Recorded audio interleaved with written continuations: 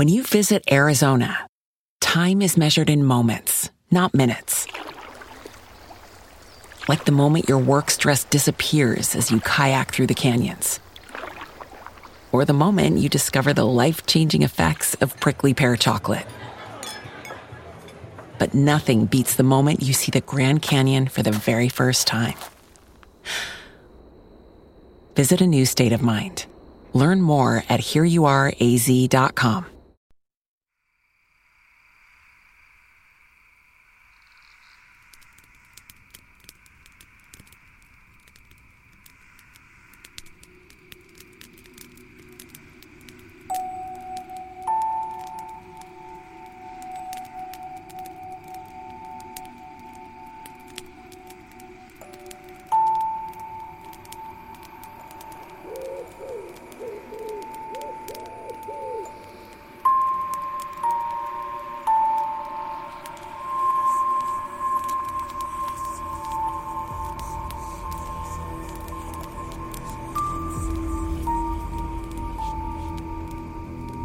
Hello, friend. I'm glad to see you weren't too spooked last time, and you've returned to the woods. Here, take your place next to the campfire. It's all ready for you. If you haven't listened to part 1 of this Halloween episode, I highly recommend that you do. We have 31 stories from 31 different crime podcasts. All the podcasts are listed in order of appearance, along with a link on where you can find them. I am your friend to guide you through the darkness, Shane Waters, from Foul Play Crime Series. Oh, my friend finally just showed up, by the way.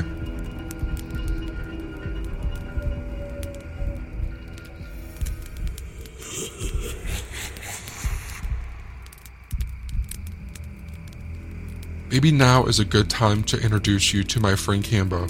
His accent alone might help ease your fear. Cambo is the host of True Crime Island, and this is the tale of who killed little Nima Louise Carter. So grab a beer and pull up a deck chair. It's Halloween. And it was Halloween night in 1977, Lawton, Oklahoma. At 606 Southwest 23rd Place, George and Rose Carter have put their daughter, 19-month-old Nima Louise, to bed. George and Rose then retired to their own bedroom to sleep. The quiet of the night was broken by little Nima crying in the other room. George and Rose would let Nima cry it out rather than go in to see her. They didn't want to spoil her, a decision they would regret for the rest of their lives. You see, on this Halloween night, there was evil lurking at 606 23rd Place. In the morning, Rose was alarmed as she went to get Nima out of her cot. Nima wasn't there, and a search of the house failed to find her. The Carters didn't lock their back door, a thing a lot of people back in the day didn't do.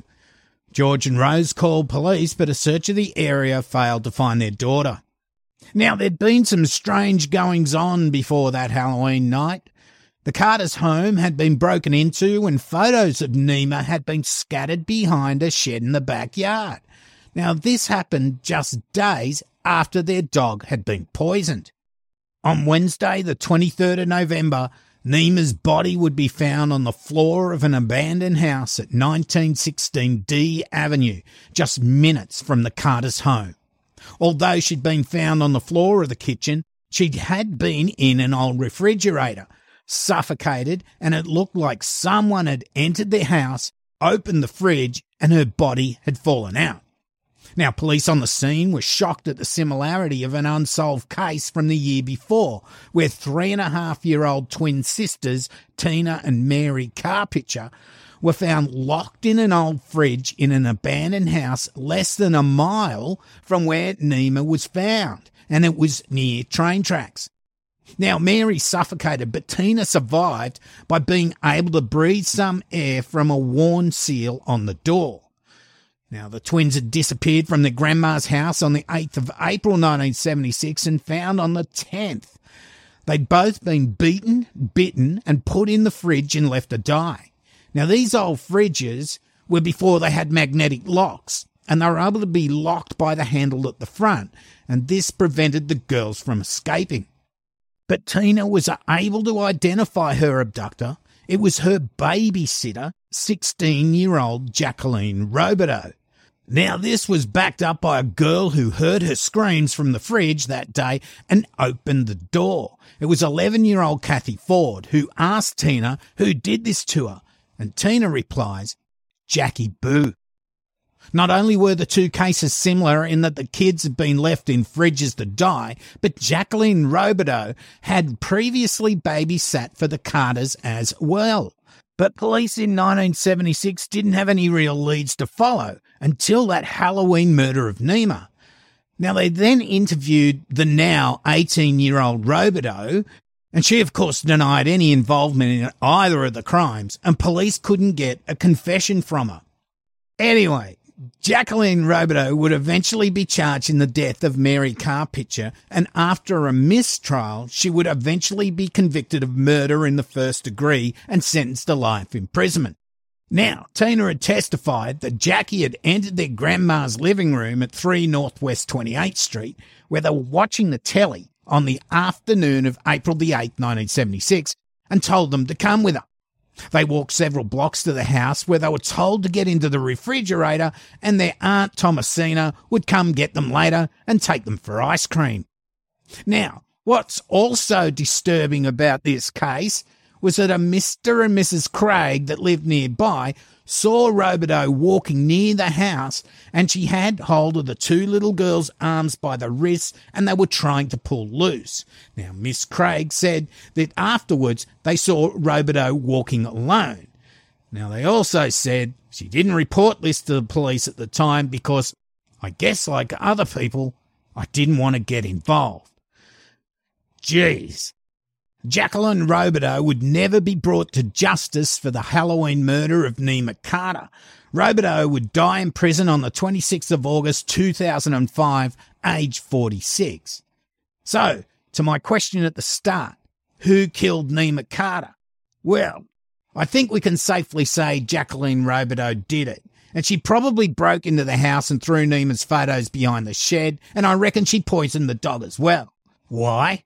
Well, it looks like the Carters got a new babysitter and Robideau was pissed off. Robideau had spoken to a friend at the local Quickie Mart after George Carter had told her that they had another babysitter. Now, she said, "They told me that was my job."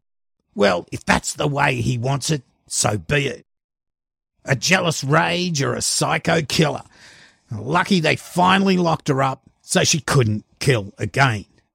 So I've been Cambo Ford from True Crime Island. Have a happy Halloween. Don't forget to lock your doors and make sure you delete your browser history. Good night. The accent helped, right? Based on a True Story is hosted by Dan. It's the podcast that compares your favorite Hollywood movies with history. You can take it from here, Dan. One of my favorite movies to watch around Halloween is 1992's The Crucible. That movie is actually based on a play by Arthur Miller, so it's not necessarily trying to tell something directly from history, but nevertheless, it tells the story of the Salem witch trials. So let's take a few minutes to learn more about the true story as we dig into the history behind The Crucible.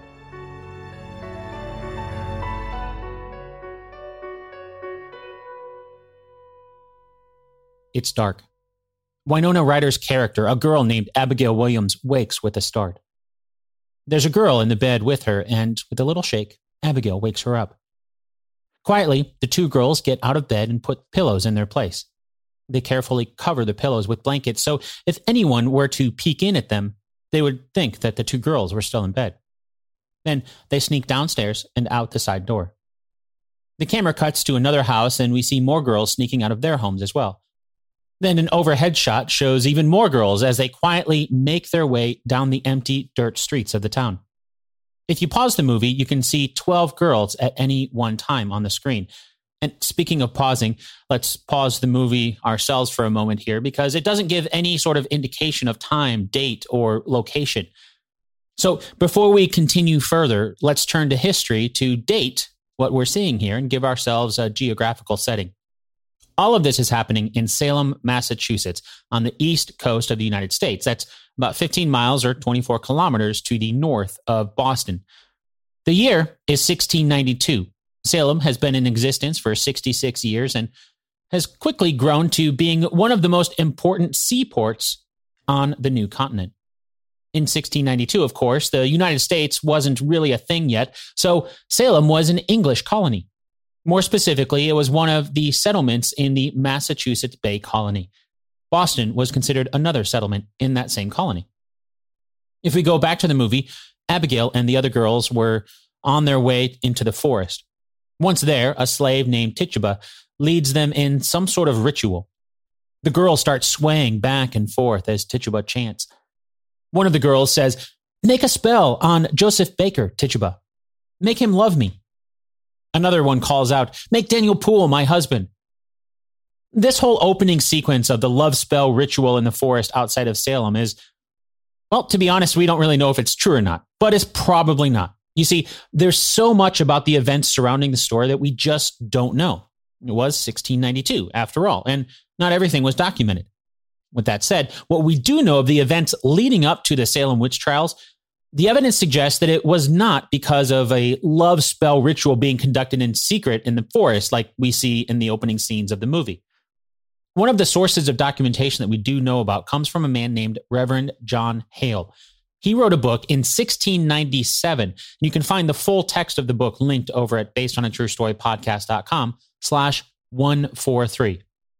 But here's a quote from his book that gives us an idea for what might have started the whole thing.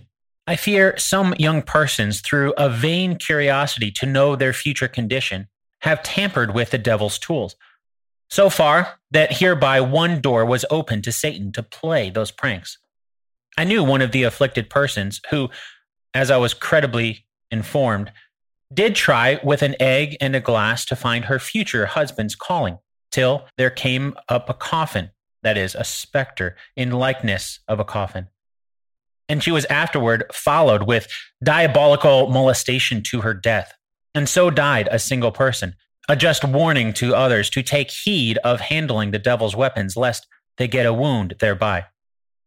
Another I was called to pray with, being under sore fits and vexations of Satan. And upon examination, I found she had tried the same charm. And after her confession of it and manifestation of repentance for it and our prayers to God for her, she was speedily released from those bonds of Satan.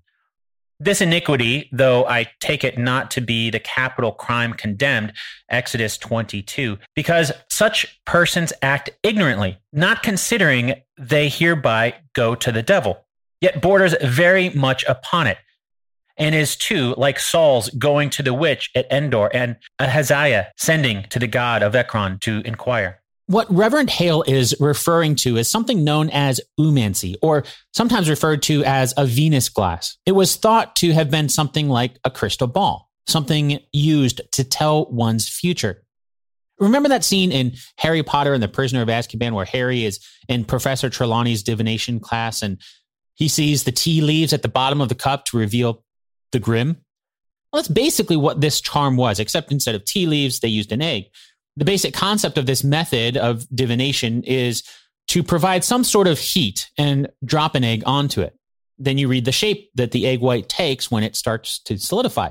As Hale mentioned, the girls seem to have been using this as a way of telling who their future husbands might be. So you can see how the idea of the rituals that we're seeing in the forest in the movie, trying to cast love spells and things like that, could be turned into what we see. As the story goes, the two girls who started playing with this form of divination might have been Abigail Williams and Betty Paris. They got scared when the egg white revealed the shape of a coffin, presumably predicting some horrible fate, kind of like what we saw with Harry Potter. So it's not likely that they were performing the love spell rituals that we see in the movie. Instead, they were using eggs as a form of divination or oomancy. Think about that the next time you crack an egg over your pan. The shape you see when the egg white hits the heated pan was one of the ingredients that went into the Salem witch trials hysteria.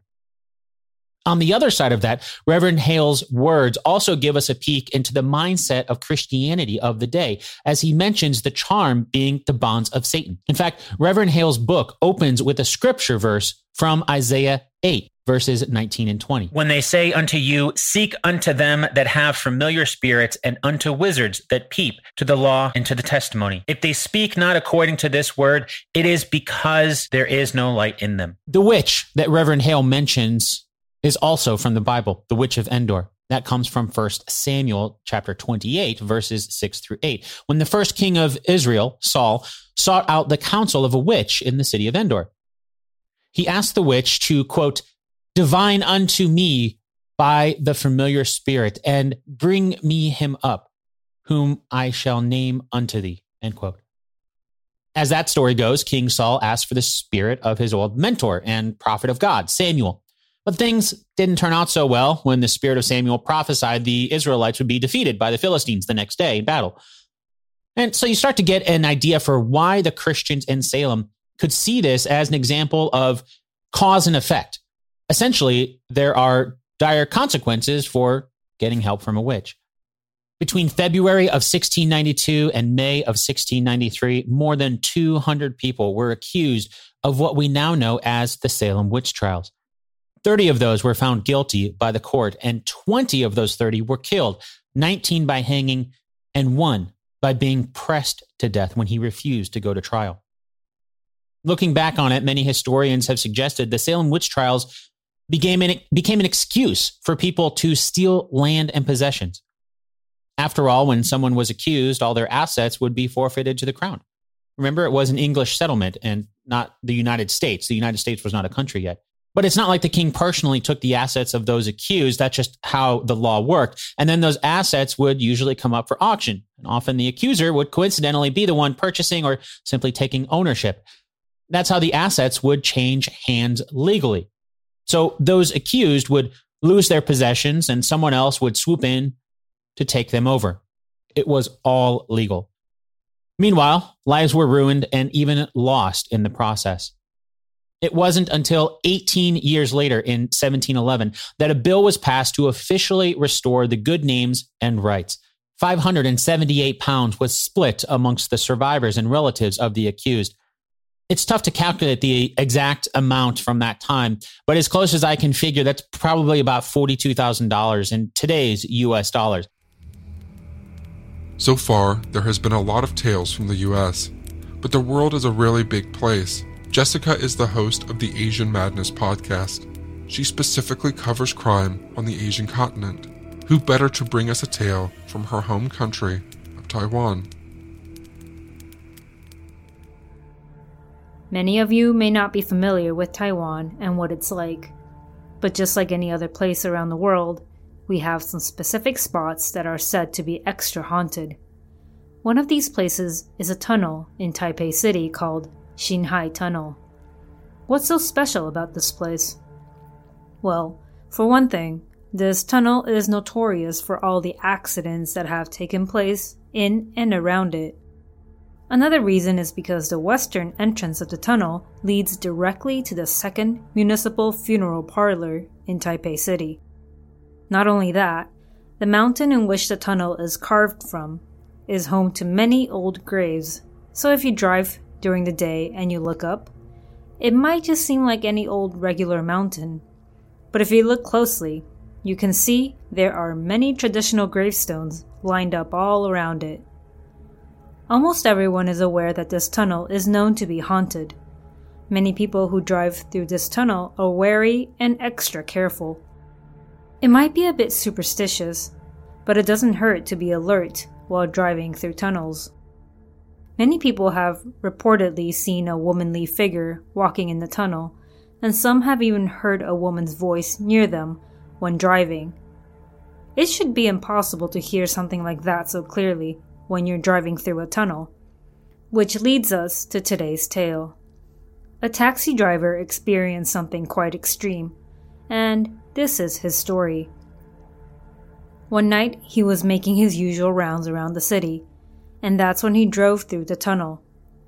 At the entrance, he found an expressionless young woman waving at him, so of course, he stopped and let her get in. He didn't think much of it. The area was close to the city, so not exactly in the middle of nowhere. The woman was very pale, almost sickly. The driver didn't pry, just simply asked her for her destination. She gave him an address, and off he went. They drove around, and the driver was feeling somewhat uncomfortable, like something in the air didn't feel right, but he chalked it up to him being superstitious and tired. Eventually, the taxi driver arrived at their destination, and as the woman was about to get off, she calmly told the driver that she didn't have money on her, and asked if he would please wait outside while she went in and got her purse. Well, it's not like the driver had much of a choice, so he agreed to this. The woman got out, entered the residence, and thus began the waiting game. The driver waited, and time seemed to go by even more slowly in the middle of the night. Finally, 20 minutes went by, and he was a little frustrated. He wanted to continue on his taxi route, or maybe even go home. So he got out of his taxi, went out to the residence, and pressed on the doorbell. It was late, so it took a few tries, but eventually a man answered. The taxi driver explained that he dropped off a young woman about 20 minutes ago, and she said she needed to get her purse, and that he was still waiting. The man on the other end of the call box eventually walked out, and it was an older man. He handed the money over to the taxi driver and apologized. The driver was a bit confused, but before he could ask or say anything, the older man opened his mouth once again. According to him, his daughter had passed away in a car accident a while ago in Xinhai Tunnel, where she was picked up that night. Ever since then, she would appear sporadically, hail taxis, and ask them to drop her off at her home. The driver had no words for this older man. He simply thanked him, gave him his condolences, and got back in his taxi. Understandably, he decided to call it a night and headed straight home afterwards. So that's one of the many tales involving this Xinhai Tunnel, probably the most haunted tunnel in Taiwan. I know that this tale is probably more on the sad and depressing end rather than the spooky side, but can you really not get spooked out as well, knowing you gave a lift to a ghost? It's perfectly normal to feel a mix of emotions, and this is one of those cases. I don't give lifts to anyone, and that was a good example as to why. May I ask, have you ever heard of summoning the Candyman? Mara and Taz from Sisters Who Kill are here to share the tale.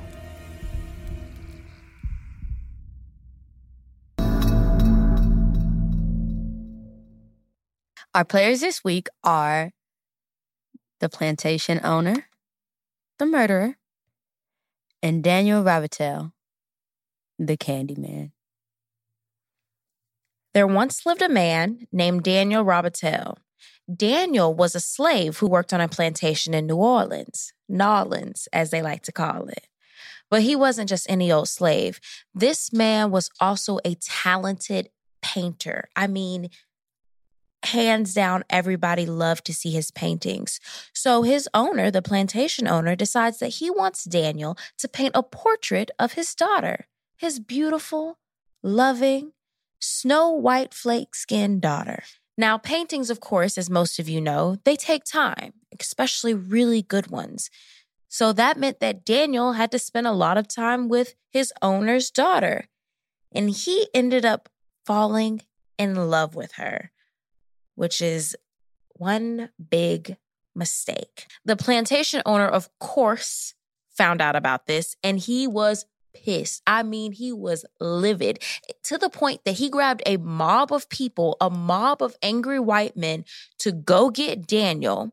The mob came and they were armed with pitchforks and they were ready to catch Daniel. They chased him through the fields and they finally caught him. And when they caught him, they were near an old barn. Daniel, he had been running and hiding and he was exhausted and he literally could not run anymore. The mob came up, they grabbed Daniel and they were all snarling at him with a snaggletooth self, and they took a rusty saw and they cut off Daniel's right hand, the hand that he was so famously known for painting these beautiful portraits, the hand of a slave that fell in love with his master's daughter. The next thing the mob did was go and find a whole bunch of honey. Don't ask me why these white folks had all this honey, but they did, and they doused Daniel's body in this honey and threw him in a beehive. They watched and they laughed and they snickered and they kept making Daniel stay in this beehive until the bees stung him to death. Now listen, the average person can safely tolerate 10 stings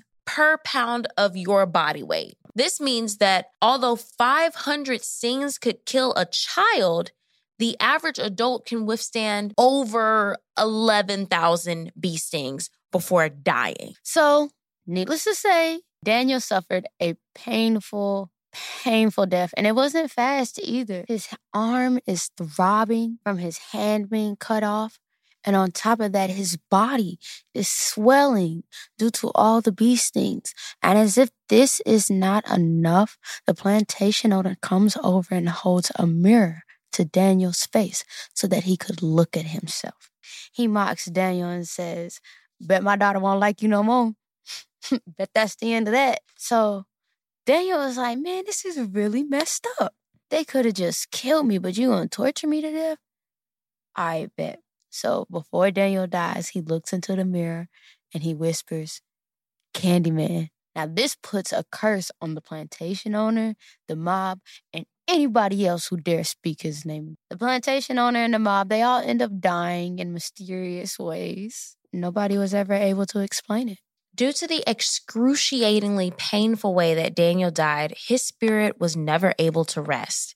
Years after passing, his ghost rose from its grave. Daniel's ghost appears with a hook for a hand, dressed in a black trench coat with fur on the collar. Under his black trench coat is a hollowed-out chest cavity covered in honey and bees. Legend has it that those who have summoned the Candyman were killed with his hook, and if that didn't work, the swarm of bees would finish them off. If you decide that you want to talk to the Candyman, all you gotta do is say Candyman 5 times while looking into a mirror, and he will appear.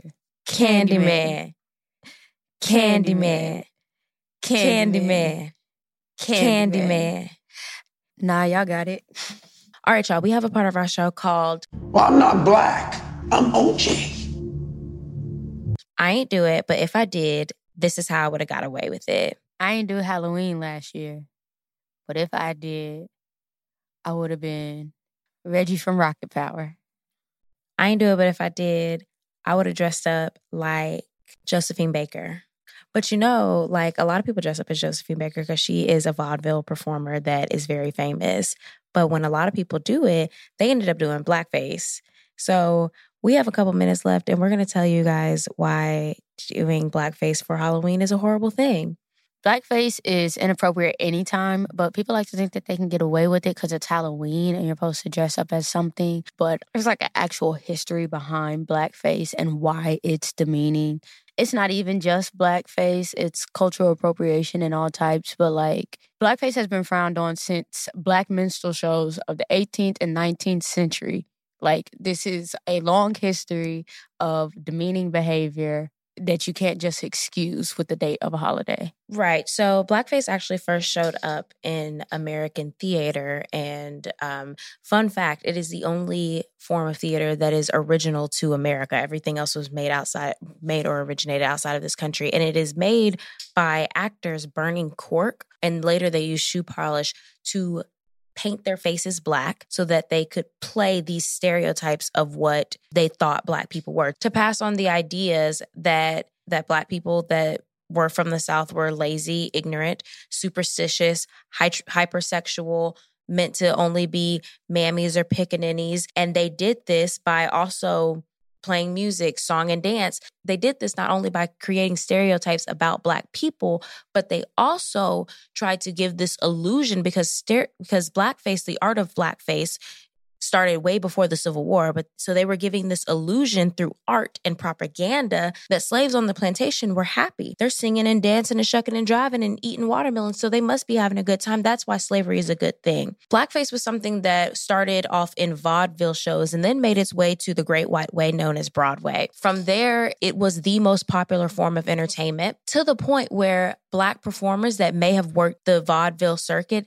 they ended up having to cork up. Corking up is basically when you burn the cork and you paint your face black. Famous Black performers had to cork up at that time because that was the only way that they would be able to perform, because that was the only way that white people would accept entertainment from a Black performer. That was the only way that they would accept any type of Black media. So when you guys are picking out your Halloween costumes this year, not saying that you can't be somebody outside your race, but you don't have to darken your skin to do it. You can be Wakanda if you want to. Just don't paint your skin black, right? Like, I seen some white boys dress up as the Migos, and it was one of the best costumes. And they I did still white boys. And still white boys. I know exactly who they were. There's a way to do it. Also, do not dress up as people's culture. People's culture are not a costume. Do not put on headdresses and all that stuff. They have a meaning. They have a purpose. And it's not for you to get voted best dressed at a party. All right? Thanks. So until next time, happy Halloween. Say goodbye to your credit card rewards. Greedy corporate mega stores, led by Walmart and Target, are pushing for a law in Congress to take away your hard-earned cash back and travel points to line their pockets. The Durbin-Marshall credit card bill would enact harmful credit card routing mandates that would end credit card rewards as we know it. If you love your credit card rewards, tell your lawmakers, hands off my rewards. Tell them to oppose the Durbin-Marshall credit card bill. Candyman. Well, I didn't call this The Nightmare Before Halloween for nothing, I guess. Good luck to both of us. A lot of my friends here tonight have 2 podcasts, as do I. I'd like to share a little history with you from my podcast, Hometown History. Did you know there is a different Candyman too?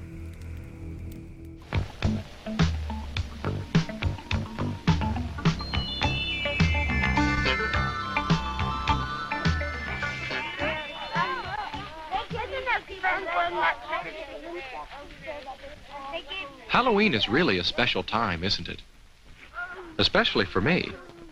You can see why if you know who I am. Look up a little. That's me, a jack-o'-lantern. At Halloween time every year, I sit up here and watch everybody go by. It's a nice and scary time, isn't it? All those wonderful costumes and masks and makeup. I think about how much fun Halloween is. I also worry a little bit about the things that can spoil the fun of Halloween. Those kinds of things scare me too. The best part of old Halloween safety PSAs, like that one, was the long list of well-intentioned but often terrible advice, like, don't wear black. What about this color? A white costume makes an unusual, different kind of witch, who's more likely to be safe on Halloween night. Another suggestion was to wear large fluorescent, reflective panels all over your body so you're basically glowing in the dark. A good way to make any costume easier to see at night is to decorate it with reflective tape or reflective patches. This one was a little more reasonable. Expand the eye holes in your mask. Now, how about the mask? Any problem with it? Do you remember how hard it was to see out through those little eye holes?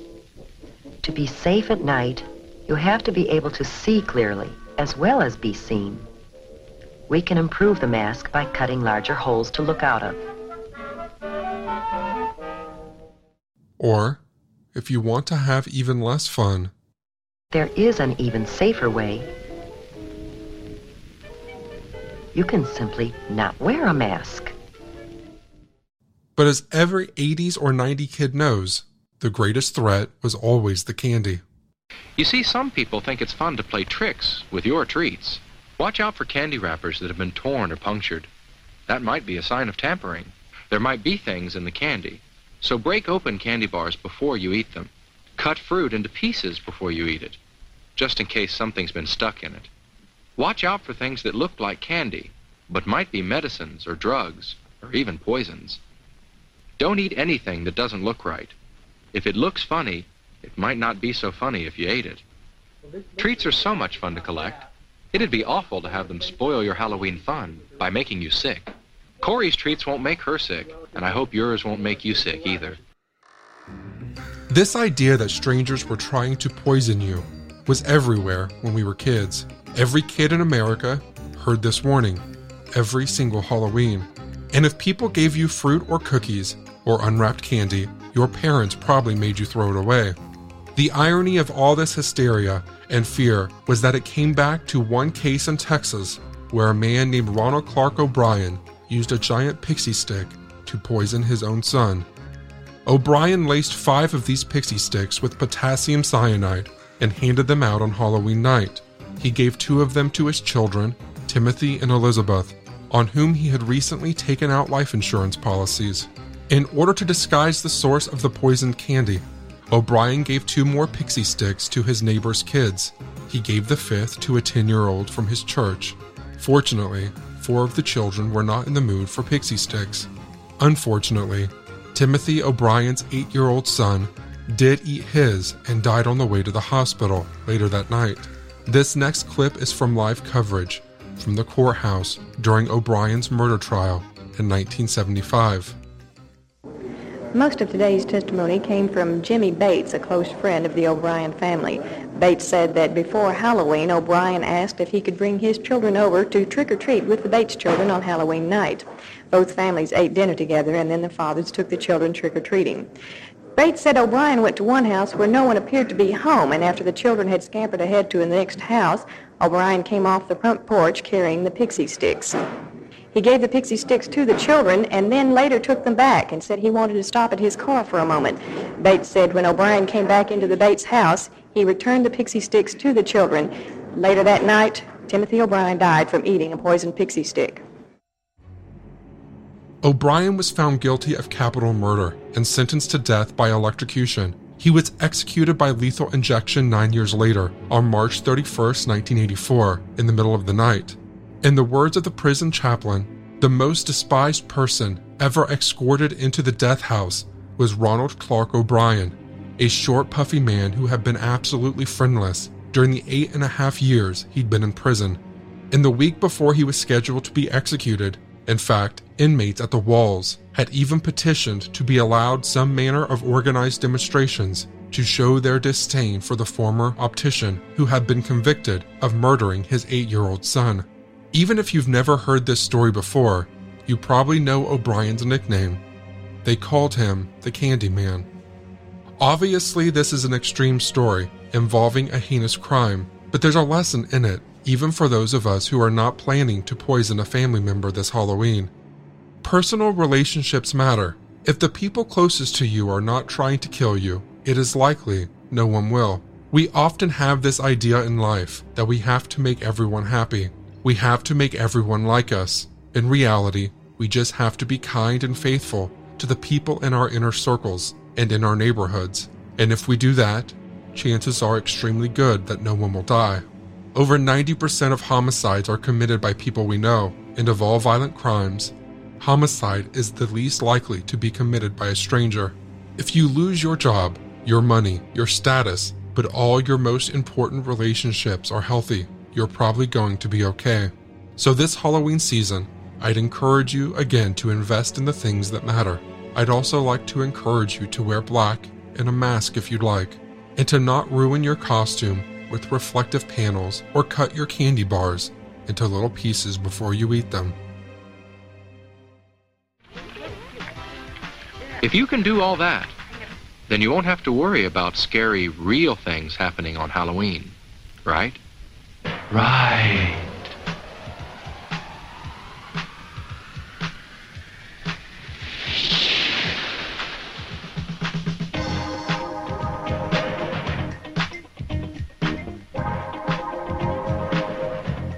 Have a fun and a safe Halloween.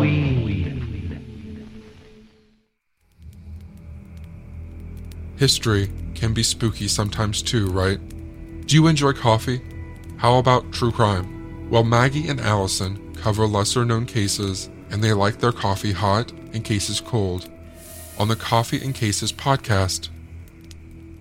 The setting for our case this week, Maggie, is New York. The towns of Cheektowaga and Depew, New York, to be exact. On the evening of Saturday, October 30th, 1982. 18-year-old James Adamski had on his costume. He was going for what he called the American Gigolo look. The Richard Gere film had just come out 2 years earlier, and I'm sure James, this 18-year-old, was loving the idea of going as a young man looking for a sugar mama. Oh, I'm sure. I'm positive. Now, Maggie, this was a different time since it wasn't until 1988 that all states in the U.S. had raised their drinking age to 21. Oh, I feel so dumb. I didn't even know that there was a different age. I didn't know this either until I started researching this case. But at the time, it was legal at the age of 18 to drink in New York. And that was precisely James Adamski's plan. He was heading from his home on View Court in Cheektowaga to the 5 and 23 bar at the corner of Transit Road and Walden Avenue in Depew.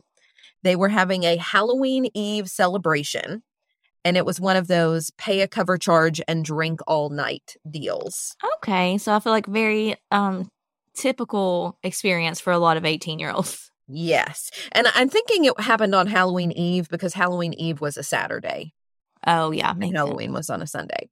Before making the 2-mile walk from his home to the bar, he let his parents know he'd be home later.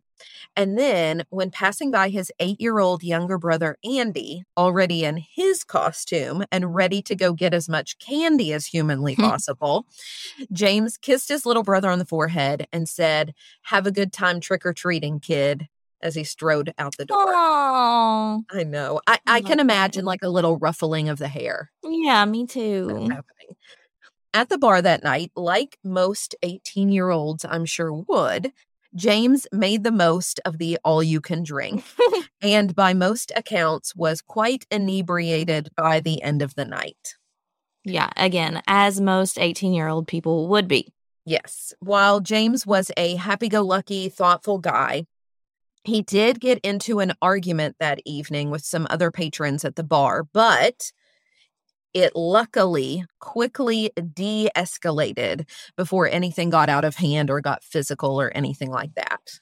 James left 5 and 23 in the wee hours of the following morning, October 31st. And 5 and 23 is the name of the bar? Correct. Okay.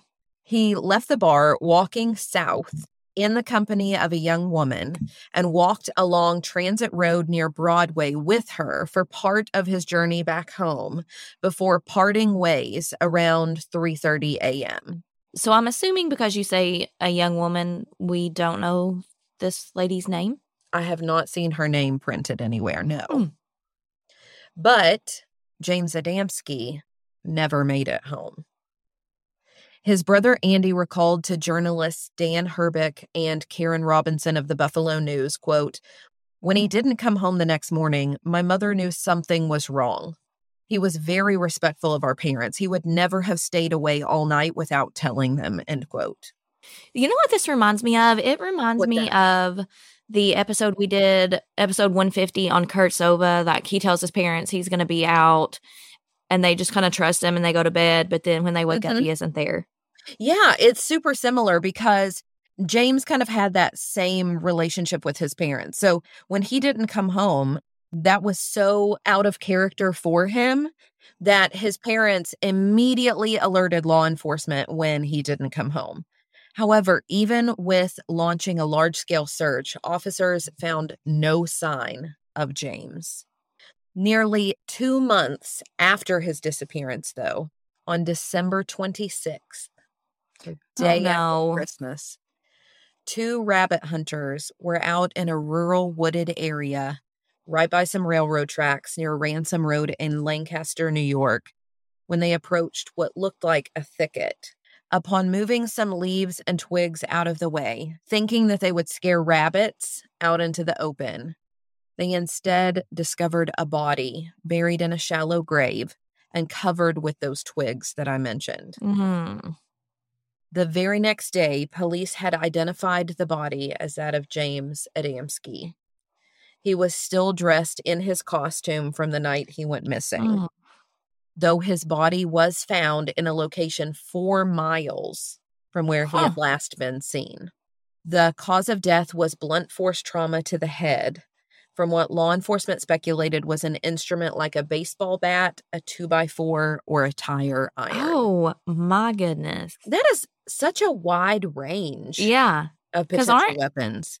Are tire irons the things that you use when you're changing a flat tire, those skinny things?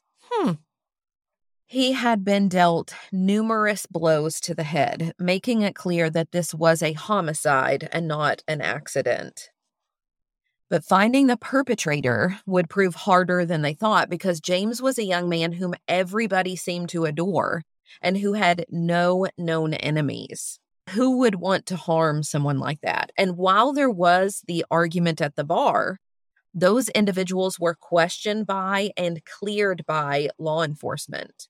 Yeah, and you said it de-escalated quickly, so that makes me think they kind of resolved it on their own. And the girl he walked partially with, the last other than the perpetrator to see him alive, was also questioned and cleared as well. Police did collect some of the twigs that had been covering James's body, because those twigs were of a similar length and had clearly been broken off of nearby trees, which told law enforcement that the perpetrator had touched them while attempting to conceal James's body. So it wasn't as though his body were there 2 months and so, random branches had fallen. Yeah, it was just natural. Exactly. This is purposeful concealment. Those twigs were sent to a laboratory to test for fingerprints, but they were unable to find any. But what about his clothes? There should be something on those. Yes, and you're right, because while an attempt at obtaining DNA evidence was unsuccessful with the twigs, law enforcement do still have his Halloween costume, and they do hope that one day DNA testing will advance enough that the clothes will point them directly to James's killer. And it advances, I feel like every day we're learning about new advancements, so I'm sure that's possible. Exactly. In the meantime, what police need most is for anyone with information about that night to come forward to detail everything that they remember. The smallest and seemingly insignificant memory of that night could be all they need to solve this case. And they do believe, Maggie, because of the body's location so far away, that someone had picked James up in a car. I wonder if it was someone he knew. Well, they speculate on that. We don't know. It was either someone he knew, and so he willingly accepted a ride from them, and then something went awry along the way, or he was forced into a car by someone with an intent to cause harm. But despite many uncertainties, one detail actually stands out to me. And that is that his body was found in a rural area that was not easily accessible. So they needed to be familiar with the area. That's what it seems to say to me. While James's father passed away in 2000 and his mother in 2005 without any closure, his brother Andy and James's other siblings still live with hope of answers. Andy recalled the devastating aftermath of his brother's murder in the Buffalo News article Cold Case Files, 34 years later, Halloween Murder Haunts Family, and how his mother became so overprotective of the rest of her children, always worried that they too would be killed. Of his older brother James, who he looked up to so much, Andy said, quote, "My brother was such a good person. He was the type of person who would give you the shirt off his back just so you'd have a shirt. If they ever do catch the person, and the whole story comes out, I know it will be hard for me, but it's even harder not knowing." End quote. To close, here are a few words from a detective of the Lancaster Police Department. My name's Robert Cornell. I'm a detective with the Town of Lancaster Police Department in New York. My department is still actively investigating the homicide of James Adamski. If anyone has any information on this case, Anything would be helpful to our investigation. If you could please call our police department. There's an $11,000 reward for information that leads to an arrest and indictment in this case. Anyone with information is asked to contact the Lancaster Police Department at 716-683-2800. You could buy a lot of candy for $11,000. Mama Margot is the host of Military Murder, which focuses on crimes committed by military members, veterans, and sometimes their spouses. Don't worry, you don't have to have knowledge about the military to listen. Now, let's jump into this true spooky tale. In 1993, an Army sergeant named Stephen was notified that his wife was in the hospital. At the hospital, his wife confessed that she was pregnant. Stephen was like, wait, I had a vasectomy. How can that be? The wifey eventually confessed that she had an affair. Stephen pressed his wife to learn who she had an affair with. The wife wouldn't give him much information, except to say the person's rank, which was specialist. And once she told her husband that the guy she was cheating on him with was a specialist, he didn't even bother waiting around for the name because Stephen knew exactly who it was. It was his best friend. So Stephen then marched his pissed off self off to the military base, and there he began to hunt for his wife's lover. Mind you, the wife had asked Stephen for a divorce, and even though he was hesitant at first, he had finally said yes before this incident. Fast forward to the military installation, which happens to be in Germany, and Stephen is looking for his ex-best friend. He finds the specialist. The specialist's name is Greg, and Greg is in a phone booth. The phone booth is in front of the dining facility during dinner time, so there are plenty of people around. Greg doesn't see Steve coming, and in fact, he's on the phone with Stephen's wife. Eventually, he sees Stephen and he tells the woman, "Your husband is here," and then the call goes dead. At the phone booth, Stephen and Greg are fighting to the death. Then, all of a sudden, Greg collapses. A circle of onlookers gather around. It looks like Stephen is whooping on Greg because Greg is just laying there while Stephen keeps punching him. But Steve isn't punching him. He's actually stabbing him. Greg is laying there motionless, and people are watching. And then Steve starts to make some sort of chopping motions with what eventually turns out to be a knife. He gets up and starts kicking Greg repeatedly on the head until the head physically detaches from the body.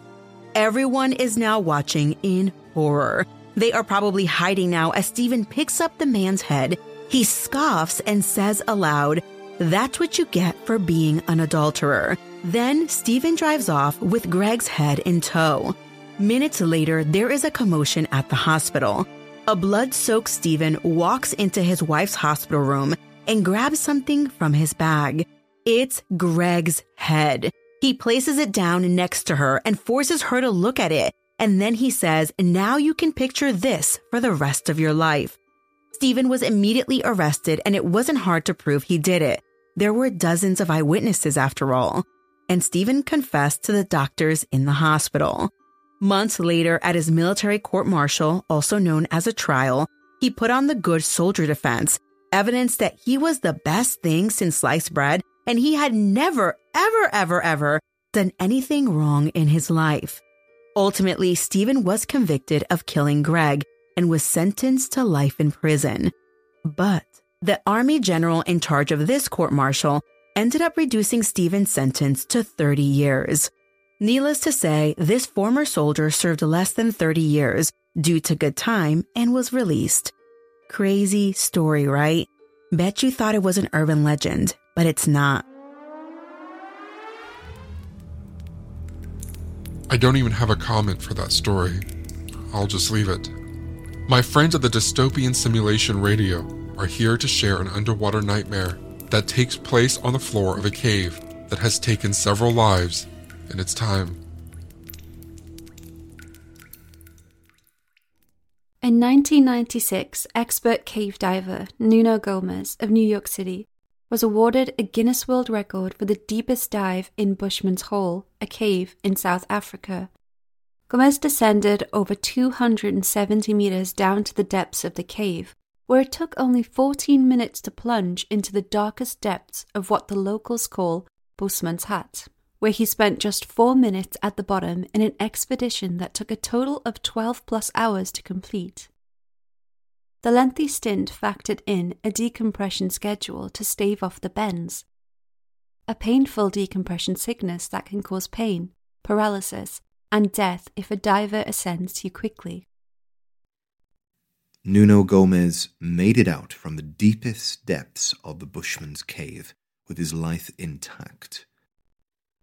But the same could not be said to those before and after him. Bozeman Ghat claimed the life of Eben Linden in 1993 after Leyden passed out descending 60 meters. The cave also took the life of Dion Dreyer, who was only 20 years old when he blacked out in the Bushman's Cave while doing an air dive. He died at around 70 meters, his body sinking 270 meters to the bottom, where it would remain for a decade. David Shaw was a technical diver, pilot, father and husband, and lover of all things extreme. His wife, Anne, knew that there was always a risk that Dave may not return from his adventures, but knew how passionate he was about his endeavours, and had never dreamed of denying him of them. David had some close calls in the past, but he always believed that God was watching over him. He was constantly testing his limits and pushing the boundaries to see how far he could go. David began scuba diving in his early 40s. He enjoyed it right away, but it wasn't challenging enough, and soon he began pursuing more technical dives. This is where Dave became interested in cave diving. In order to dive deeper for longer, divers use rebreathers, a specialist diving apparatus that recycles the air. David Shaw purchased his own rebreather, but felt limited by what the equipment had to offer, so he made some edits of his own that would allow him to descend even deeper. Dave had always been interested in exploring untouched pockets of the earth, of which few remain, and he believed cave diving offered unexplored territory that he could be the first to see.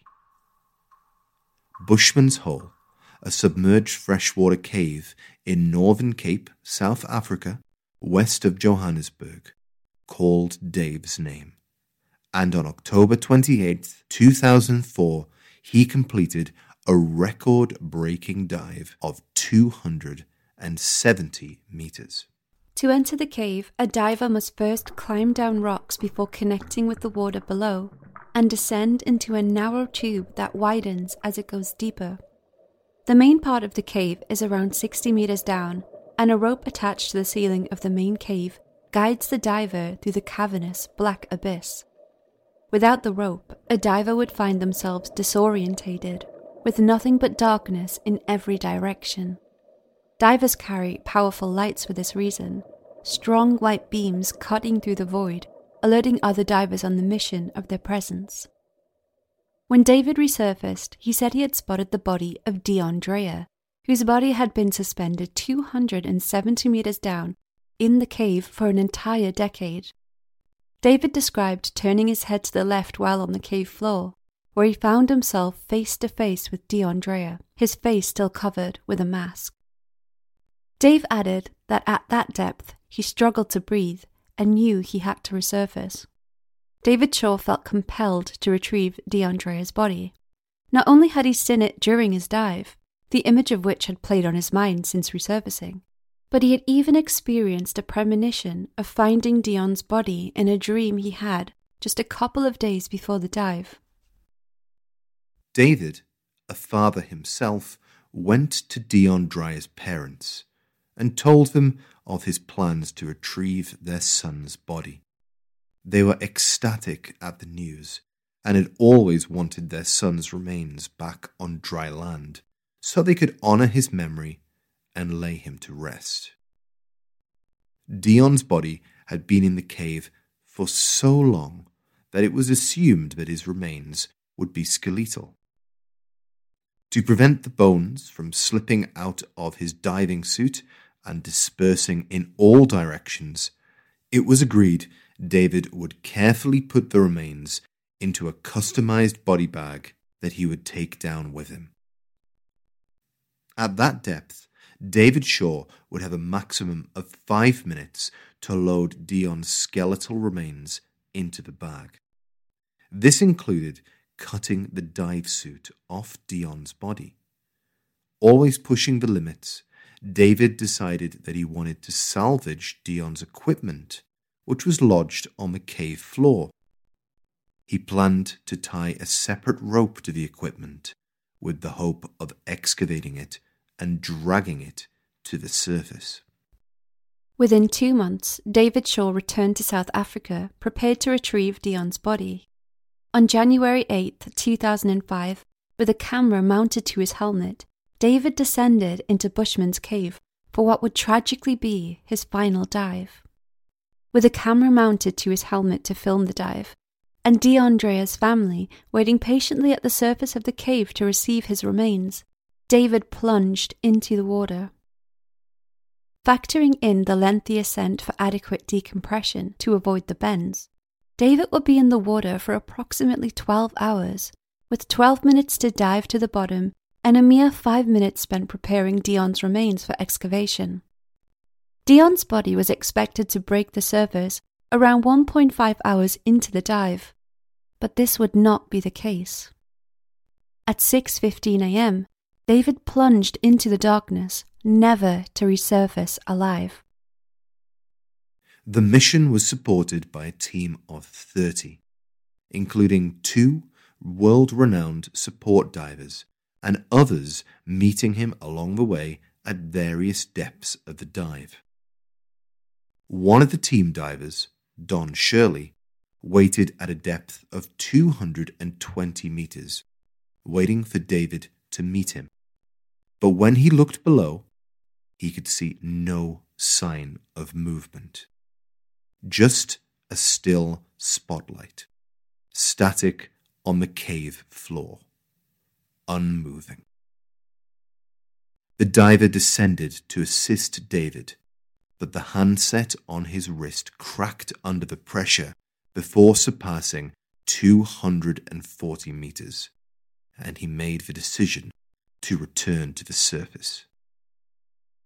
David Shaw died attempting to retrieve Dion Dreyer's body. When the team pulled up the line, they found Dion Dreyer's body attached to it, as well as the body of David Shaw, with the camera still attached to his dive helmet. Although he had lost his life, he had completed his mission of salvaging Dion's remains from the cave floor. When the team reviewed the footage, they watched David Shaw's last moments alive.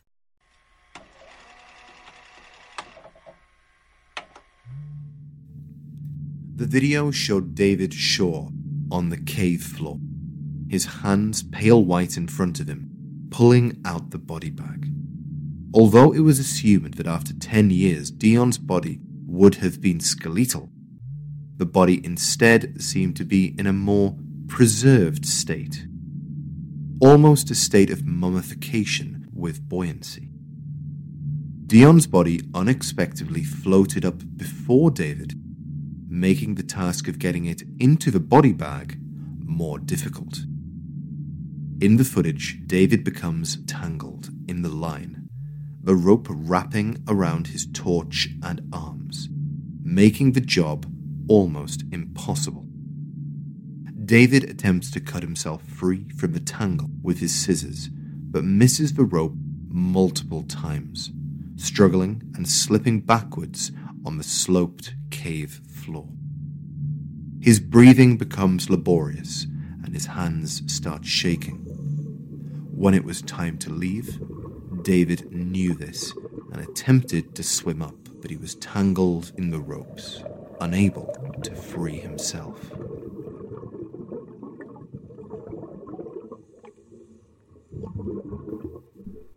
The increased breathing caused by David's struggle produce significantly more CO2, eventually depriving him of oxygen and causing him to drift off, his light still hanging as he floated unconscious.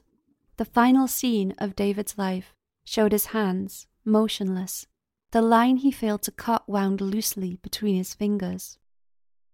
Despite meticulous planning, David died alone on the cave floor, his teammates helpless and unable to save him, forced to look down at his light, unmoving and still.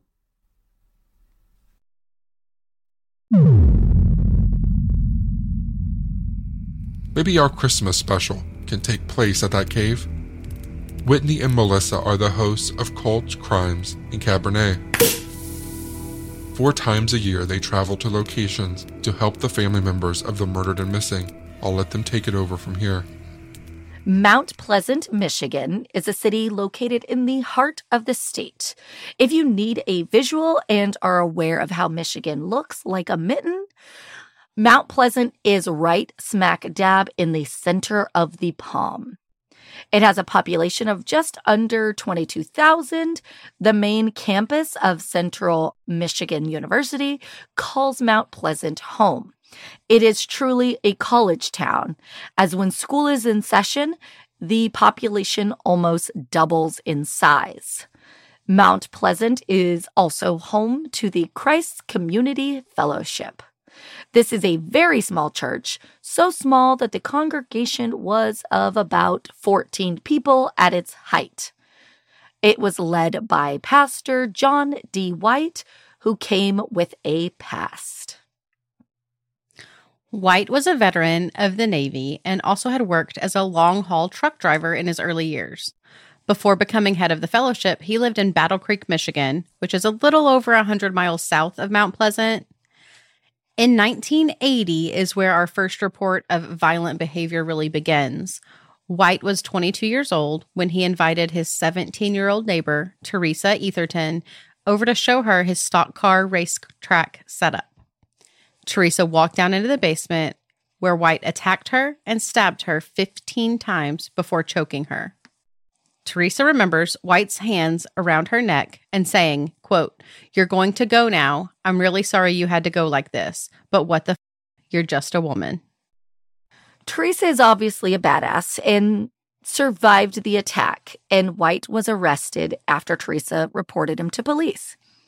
He pled no contest, and in 1981, he was sent to prison for 10 years. After being incarcerated for 2 years, he appealed and was released.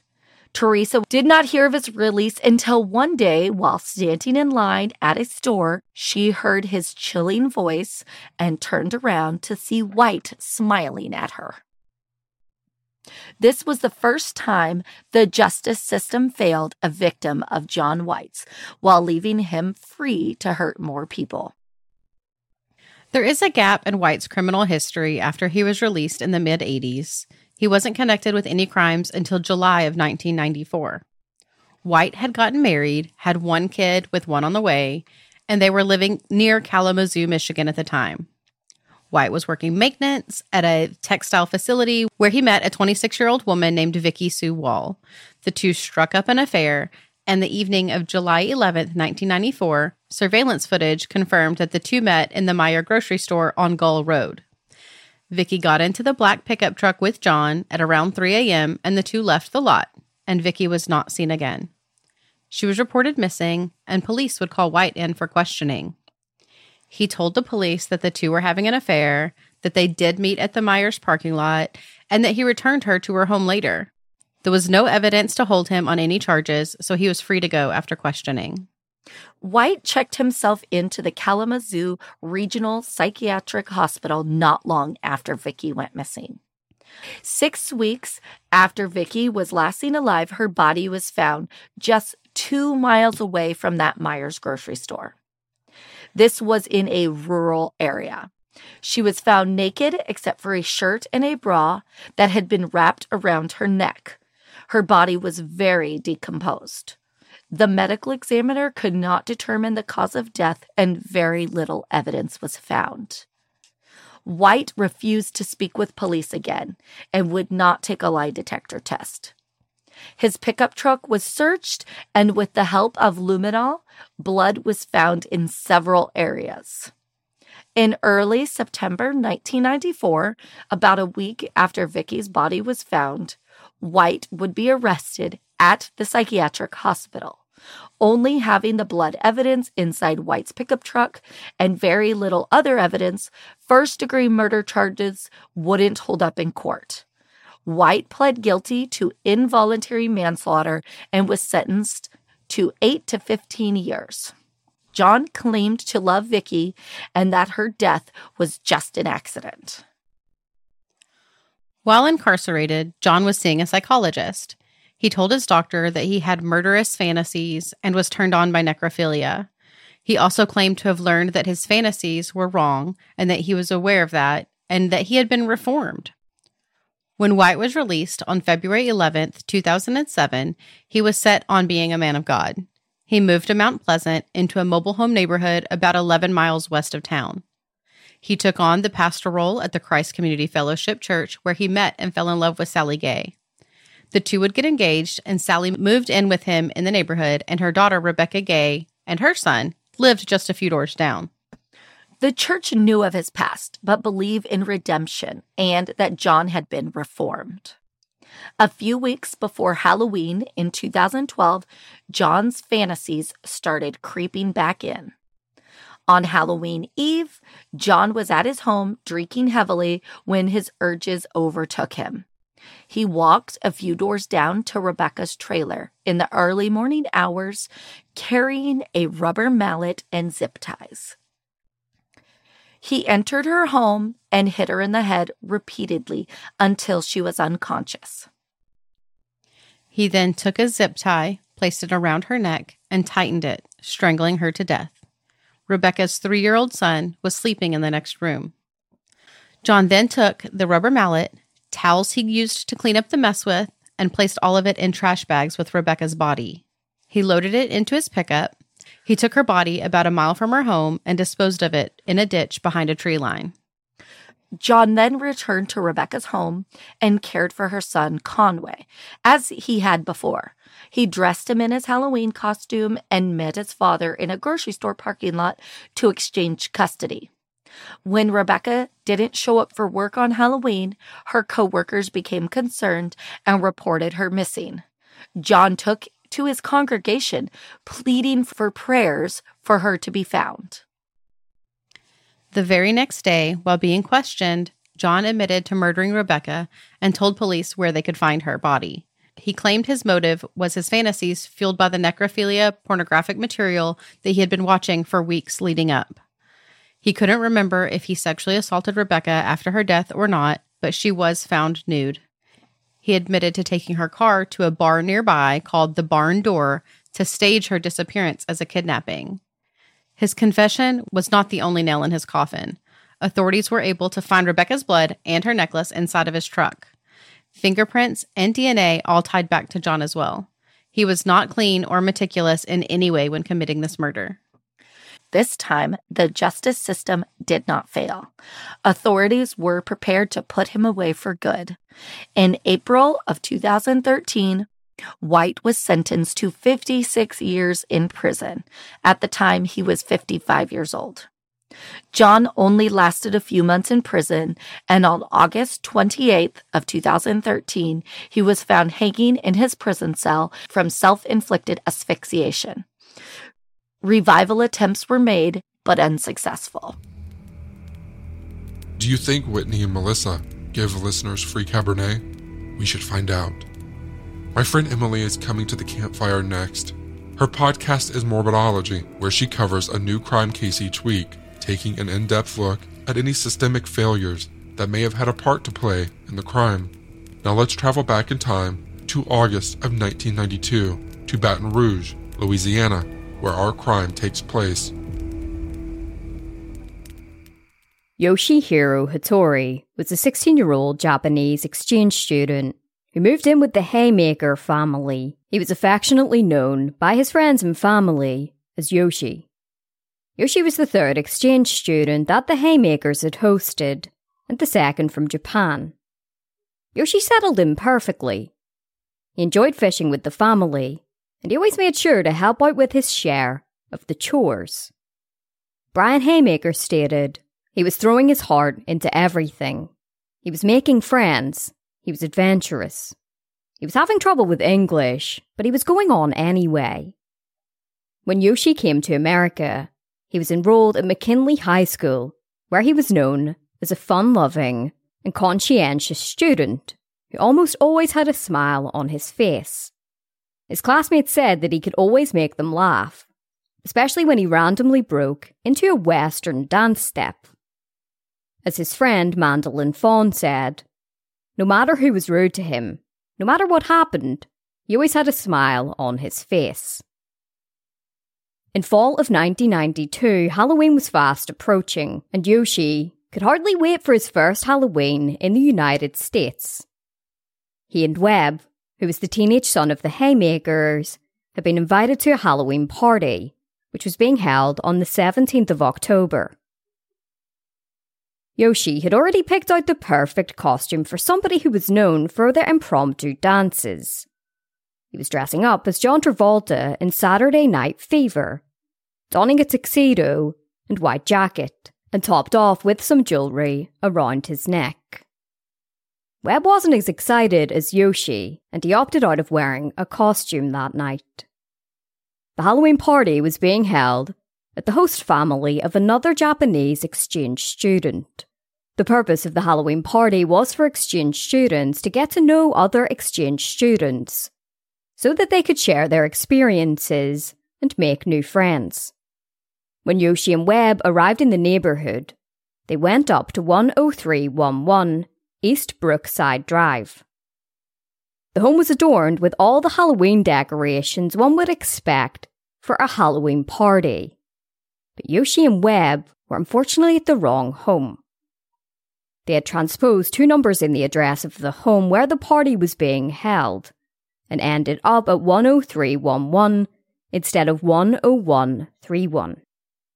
The house belonged to Rodney Pierce and his wife Bonnie. Yoshi and Webb approached the front doorstep and knocked on the door. Bonnie opened it up, screamed, and then slammed it closed. She hollered to Rodney to go and get his gun.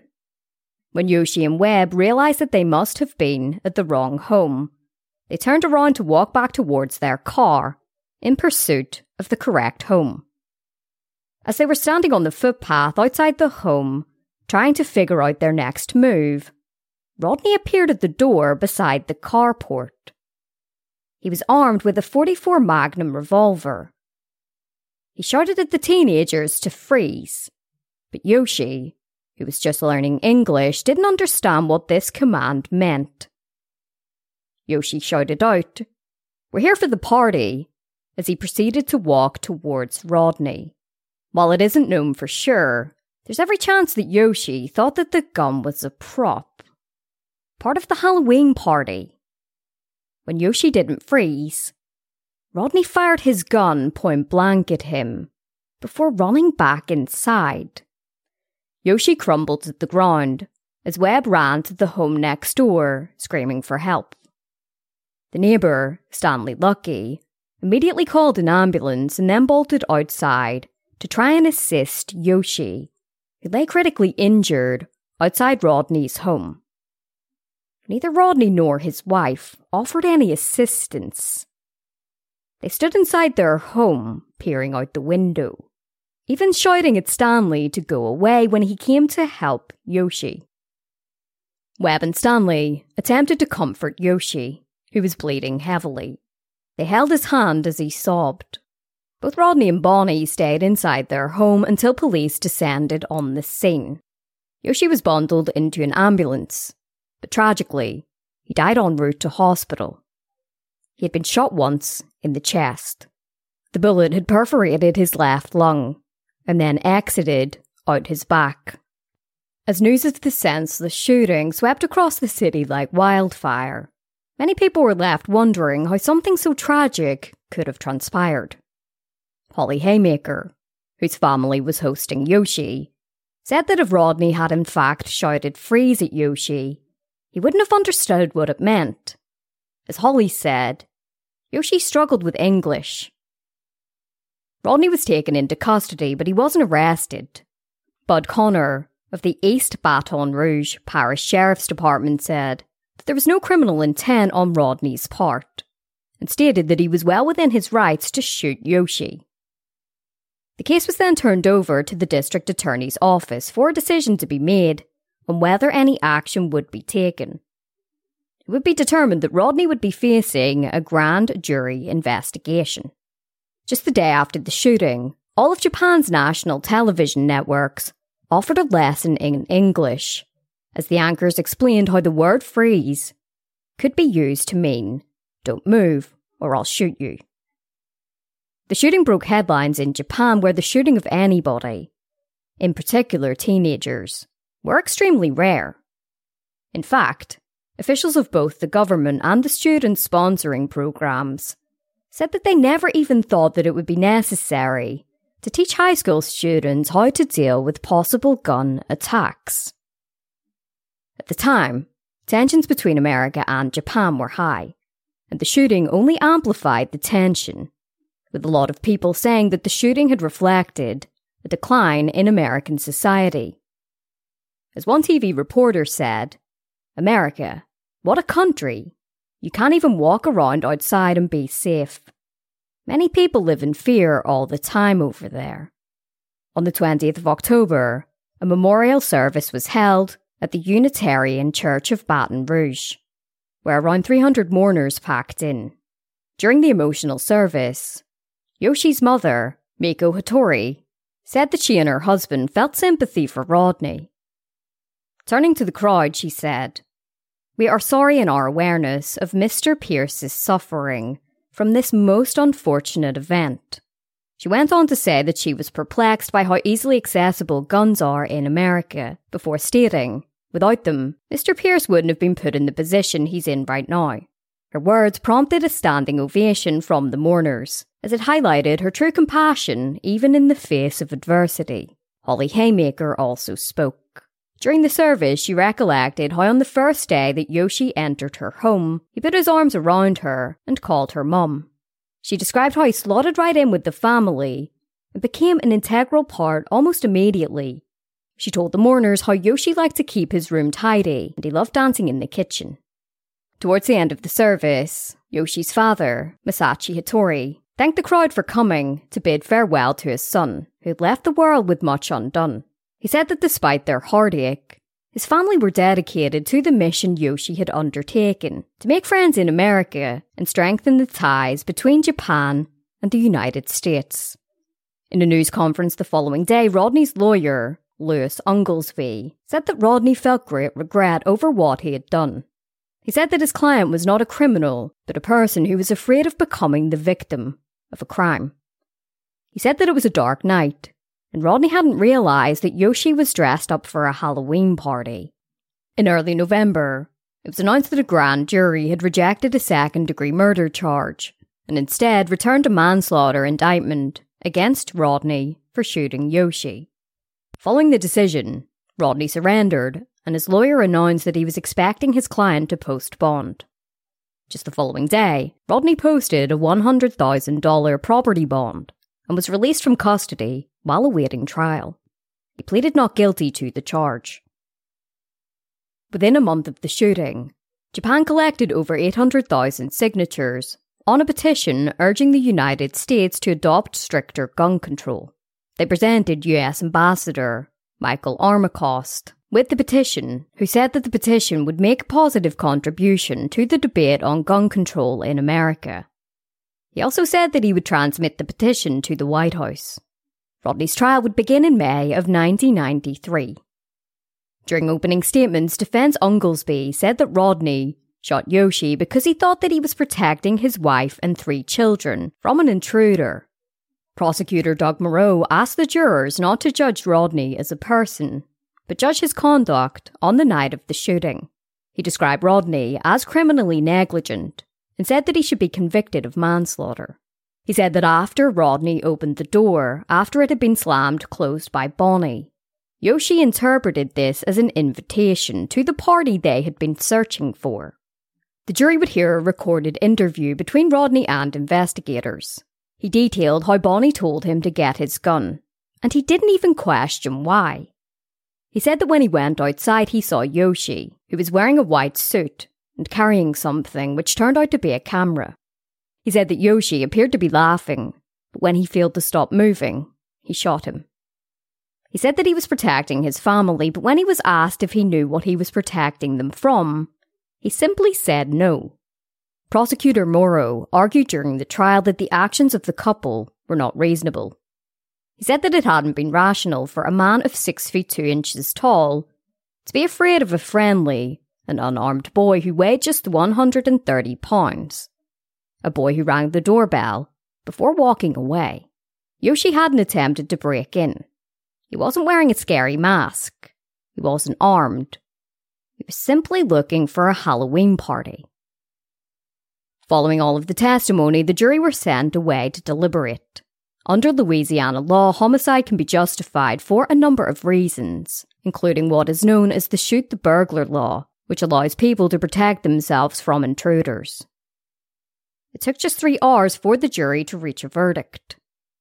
They found Rodney not guilty of manslaughter. Many in court applauded when the forewoman announced the verdict. Yoshi's parents said that they weren't surprised, but they were disappointed. Rodney was later found to be liable to Yoshi's parents for $650,000 in damages. With this money, Yoshi's parents founded 2 charities in their son's name. One was to fund US students wanting to visit Japan, while the other was for gun control. His parents later presented President Bill Clinton with a petition signed by 1.7 million Japanese citizens calling for stricter gun laws. They became big supporters of the Brady Bill, which mandated background checks and a 5-day waiting period for the purchase of guns in the United States. The shooting of Yoshi had truly been instrumental in the passage of the bill. Following his acquittal, Rodney Pierce claimed that he would never own a gun again, and he admitted that he had simply overreacted to his wife's fear. This overreaction caused a teenage boy in the frontier of adulthood to lose his life in the most terrifying way imaginable. So what do you think? Should he have been found guilty? Mike Brown from Dark Poutine joins us from north of the 49th parallel. That's Canada, if you didn't know.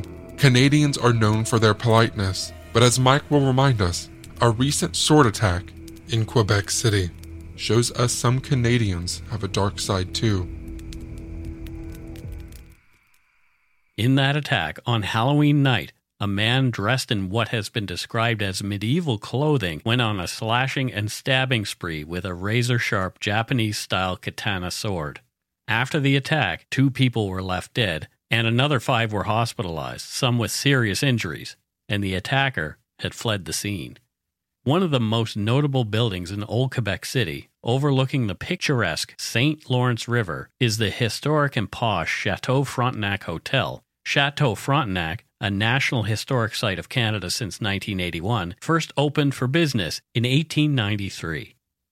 It was here at around 10 p.m. on October 31st, 2020, that a black 4-door Saturn was left motor still running by its driver, 24-year-old Carl Gerard. Gerard, dressed in black jogging pants, black leather boots, a short-sleeve kimono, and a black mask, had his sharpened 76.9-centimeter bladed katana sword in hand. He'd left his home in Sainte-Thérèse, Quebec, a suburb of Montreal, in the afternoon and had driven the 270 kilometers to Quebec City with murder on his mind. After exiting his vehicle, Gerard approached his first victim, a 26-year-old musician named Remy Belanger. Belanger was out for a leisurely stroll. He was listening to a podcast and stood to take a picture of Chateau Frontenac when he noticed a man, clad in black, advancing quickly toward him, sword above his head.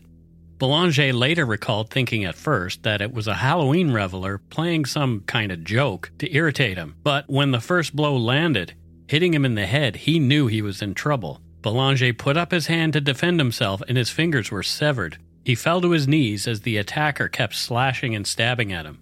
Remy Belanger managed to pick up his fingers, got to his feet, and fled toward the lobby of Chateau Frontenac, screaming for help in both English and French. Remy Belanger was later treated for wounds to his skull, neck, back, chest, arms, hands, and hip. A cellist, Remy was transferred to a hospital in Montreal that specializes in limb replantation. There, doctors worked hard to save his hand so he could play music again. As Belanger ran away, Girard did not pursue him, but turned his attention to 56-year-old François Duchesne. He was much beloved as the communications director for the Musée National des Beaux-Arts du Québec. He was out for a slow jog. Girard, frustrated by his failure to kill Remy Belanger only moments before, made sure he succeeded this time. He attacked Duchesne from behind, hacking, slashing, and stabbing the defenseless man 13 times in the neck, trunk, and back. Francois lay bleeding on the sidewalk of Du Trésor Street, where he was tended to by 2 Good Samaritans who had called 911, but it was too late. Francois Duchesne bled to death at the scene. Another couple walking together on Debaud Street, Pierre Lagravol and Lisa Mahmoud, also encountered Carl Girard that night. They too thought he was wearing a Halloween costume as he walked up to them, sword in the attack position. Lisa Mahmoud didn't feel threatened and smiled at Girard just before he hit Pierre Lagravol. During the attack, Lagravol had screamed for Girard to stop, but the attacker persisted, unfazed. Pierre, who had serious wounds to the skull and shoulder, said, quote, "He looked serene. He wasn't in shock mode from what he had just done," end quote.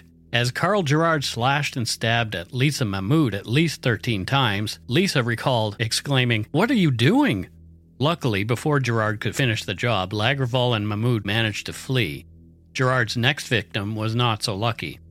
On Des Ramparts Street, 61-year-old Suzanne Claremont had just stepped out the front door to have a cigarette. Suzanne's husband, Jacques, inside doing the dishes, was startled by the sound of Suzanne's loyal dog howling like he'd never heard before. A hairdresser, Suzanne was a bright spot in the community during the COVID-19 pandemic, participating in regular, socially distanced gatherings with neighbors to watch the sunset every evening atop the old quarters fortifications. Jacques ran outside to find Suzanne laying on the sidewalk, bleeding heavily from several wounds. He later said, "I saw that she had a deep gash in the middle of her forehead. I tried to close the wound with my hands to hold her face together." Their neighbor, an emergency room doctor, ran outside, baseball bat in hand. She tried performing CPR, but Suzanne Claremont had lost too much blood. In the last group to encounter Carl Girard was Gilberto Lucio Porras Alvarado. He was out with 3 of his friends when they came across Girard all in black, sword at his side. Girard said, "Happy Halloween," before drawing his sword. Porras Alvarado, who thought the sword was fake at first, said he quickly realized the weapon was very real as the first blows landed. He and 2 of his friends fled together. The 4th person of the group, a young person whose name is under publication ban, was pursued and injured by Girard. That young person also escaped, hiding inside a gas station. He was later treated for injuries. Porras Alvarado, who'd suffered cuts to his head and a finger before he managed to escape, spent 2 weeks in hospital. There'd been a flood of 911 calls, coming in talking about a sword-wielding attacker dressed like a ninja and last seen heading in the direction of the port. Shortly before 1 a.m. on November 1st, 2020, a port officer on patrol in the old port of Quebec noticed a man hiding in a bush. Aware of the attacks, the officer notified police, and cops arrived en masse, taking the blood-covered man into custody. Carl Girard, who was not talking at first, had no criminal record. It was quickly learned that in 2015, Girard, quote, in a mental health context, had made threats to do just as he did, kill people indiscriminately, and cause as much chaos and mayhem as he possibly could. Why hadn't he gotten the help that he needed at the time? Prime Minister Justin Trudeau was one of many dignitaries to weigh in on the situation, as the nation woke up to the news of a horrific series of attacks in what is normally a peaceful city. Flags in the province were temporarily brought to half-mast to honor the victims. Witnesses and police described Carl Girard as calm and compliant during his arrest. He had no ID and at first refused to identify himself. After he was in custody, he was taken to hospital and later transported to a detention facility to be interrogated. He was charged with 2 counts of first-degree murder in the killings of Suzanne Claremont and Francois Duchesne. Carl Gerard's defense team claimed that the 24-year-old was driven to kill, and who his victims were didn't matter at all. He admitted to killing Duchesne and Claremont and injuring the 5 others. But his lawyer argued he was not criminally responsible at the time of the events because he was suffering from a mental disorder. At the outset of the trial was chilling testimony from witnesses to the attacks and surviving victims, all noting Gerard's deliberate, eerily calm demeanor during the stabbing and slashing spree that Halloween night. The prosecution had argued that the acts were premeditated, noting Gerard had spoken to mental health workers since his late teen years about using a sword to attack people.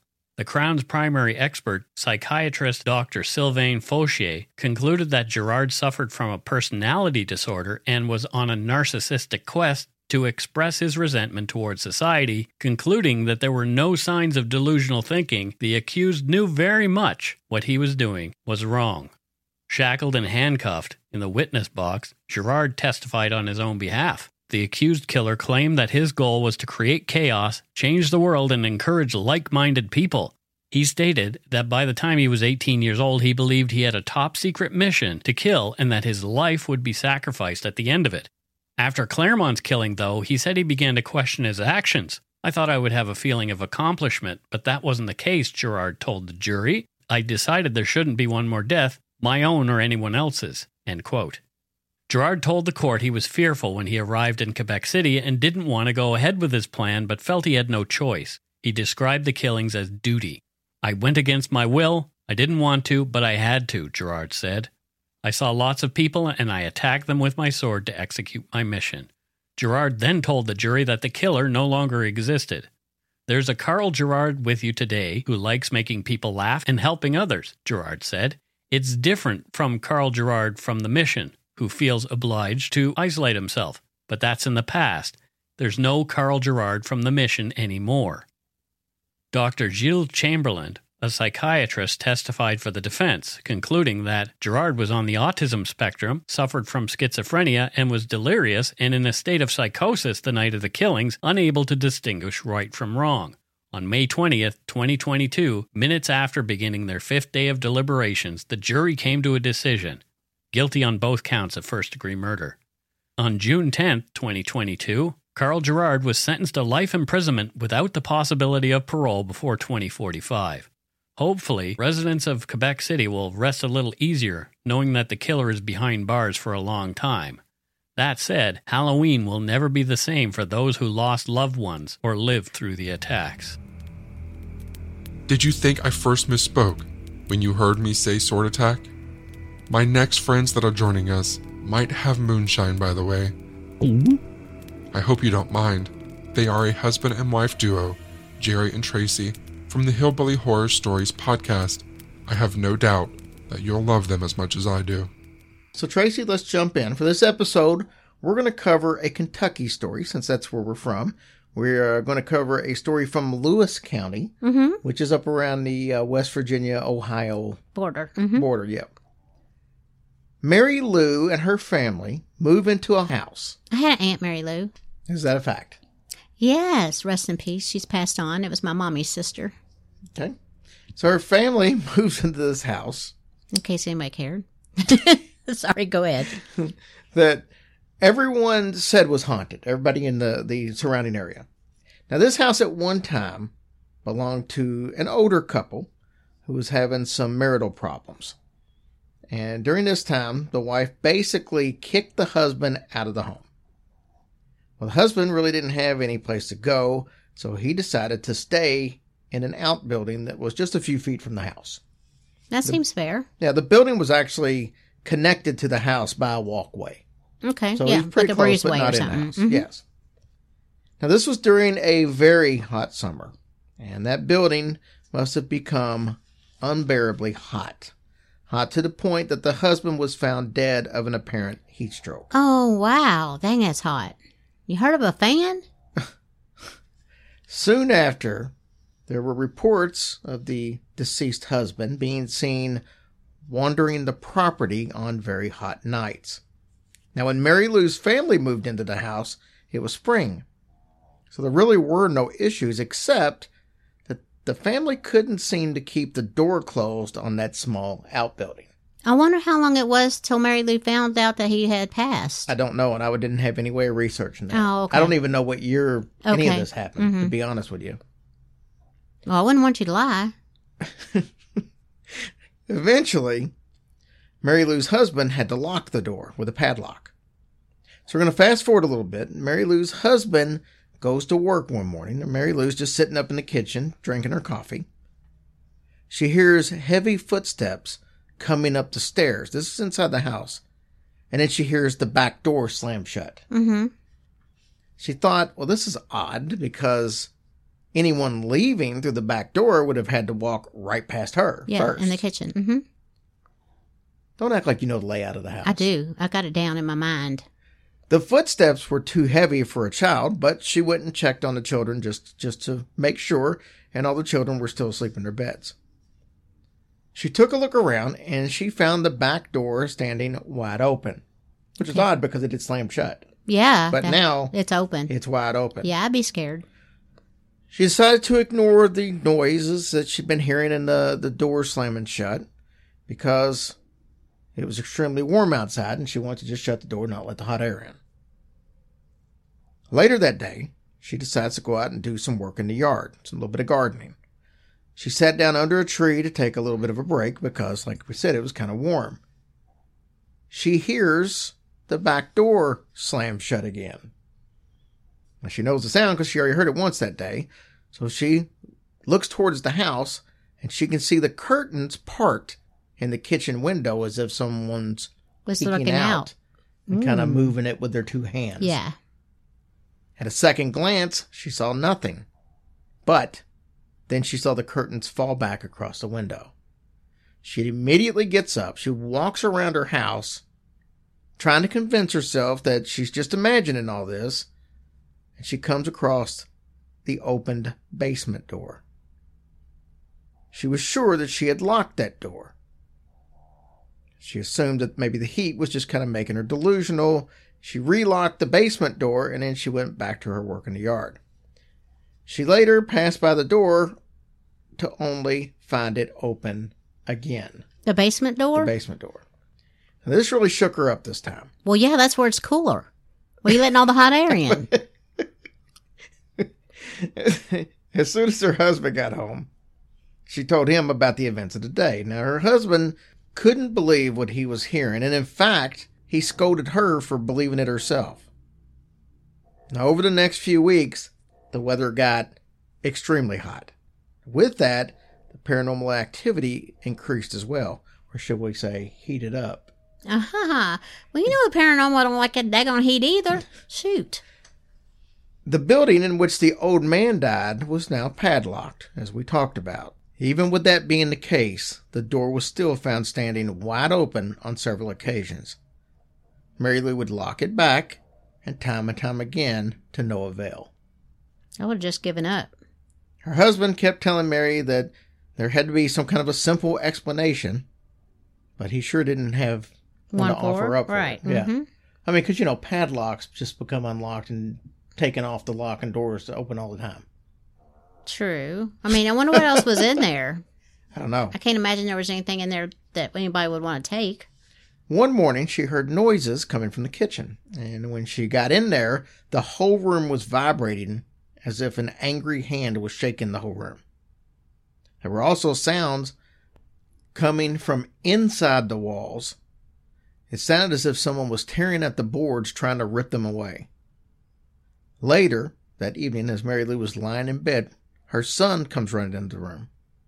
He said that he heard a noise coming from the attic that was above his room. He said it sounded like someone was trying to get out. Ooh. She put him in her bed to calm him down like most good mothers would. But just as she was about to doze off, the whole house started violently shaking again. Okay, was the husband there? Did he hear it? We'll get to it. The windows were vibrating so hard that it seemed like they were going to basically come out of their frames.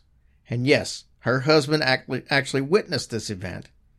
He could no longer deny that something supernatural appeared to be at work here. His answer was to vacate the premises. Looking back at the events years later, Mary Lou realizes that each of these occurrences happened at extremely hot days or hot nights.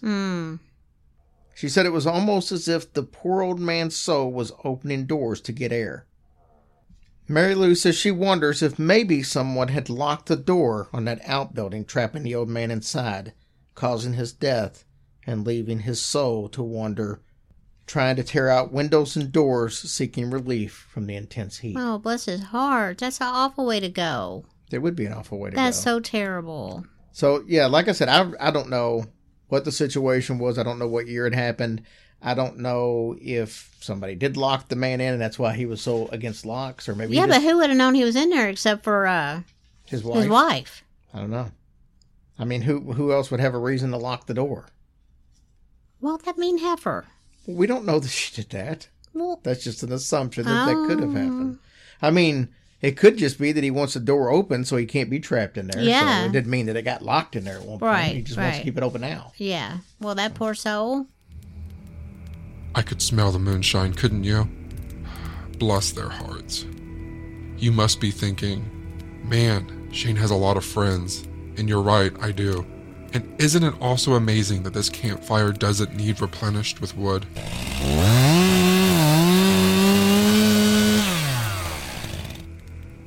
I have 4 more friends to introduce you to, and here comes Eric Carter Landon now.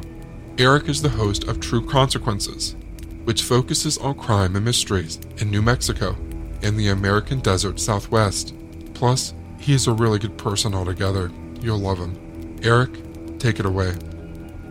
Sometimes, late at night, on the ditch banks, rivers, lakefronts, and arroyos of New Mexico, people claim to hear the wails and sobs of a woman. She sounds distraught. She cries out, "Ay, mis hijos!" If you ever hear this cry, it's best you avoid any waterways, and by no means should you try to find or help this woman. If you value your life, you will close your eyes and go to sleep. Children, heed this warning. Be wary of the cries of this woman. I am Eric Carter Landine, and this is Halloween at True Consequences.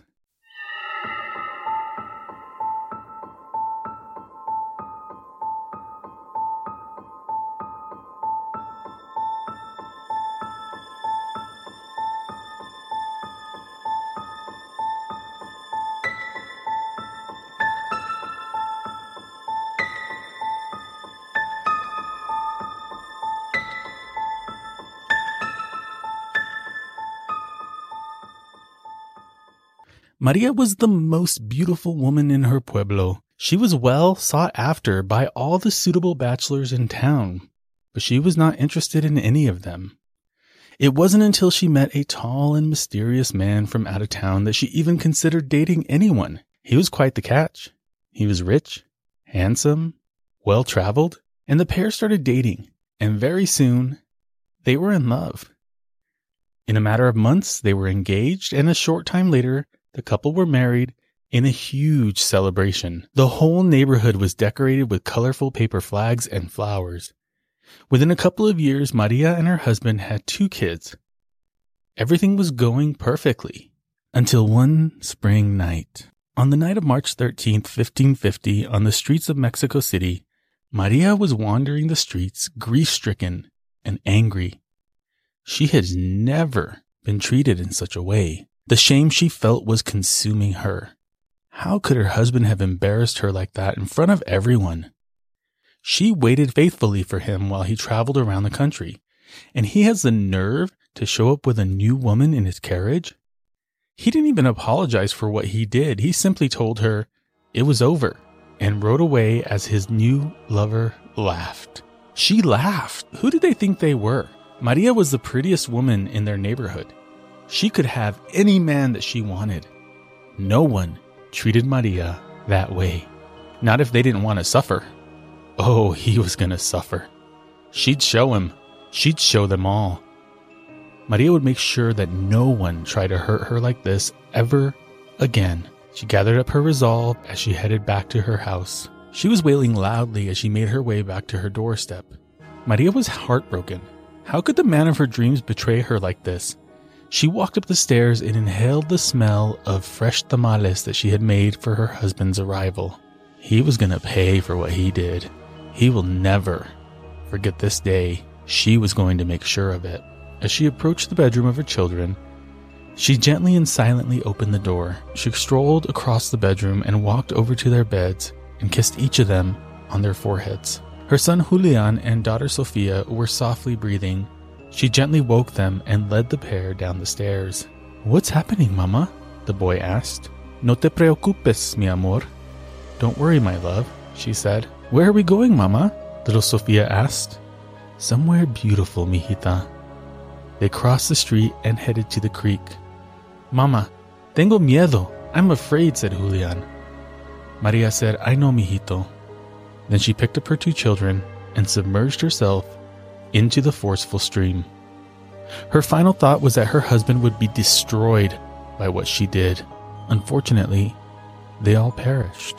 As a curse for her horrible deeds, Maria was forced to wander the waterways of the southwestern United States and Central and South America searching for her children.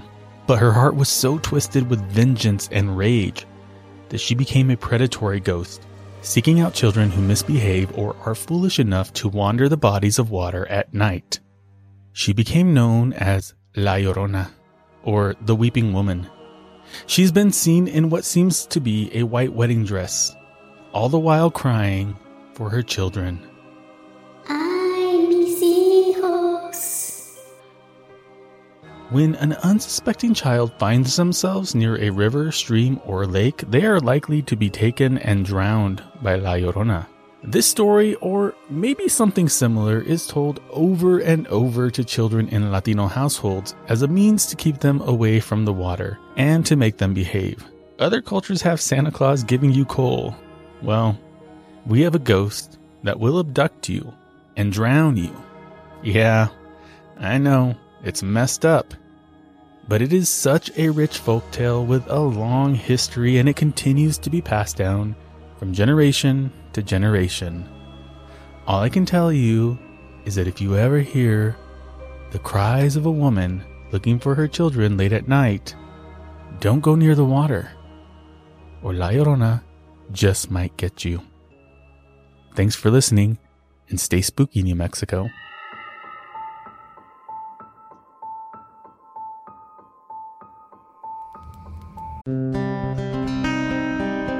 A detective came and knocked on the door, and I said, "Is it Renee?" And he just gave me that solemn look. It was the worst day ever. The Proof podcast is back with a new case and a new season. 23 years ago, 18-year-old Renee Ramos went missing. Her body was later found in an empty Home Depot building on the edge of town. I don't think that they arrested the right people. It's about time somebody's trying to do something. She had a black eye about 2 weeks before she was murdered. They are involved. They definitely had her body and her backpack. You know people are going to judge you, right? Of course. They're judging me now. They've been judging me damn near my whole life.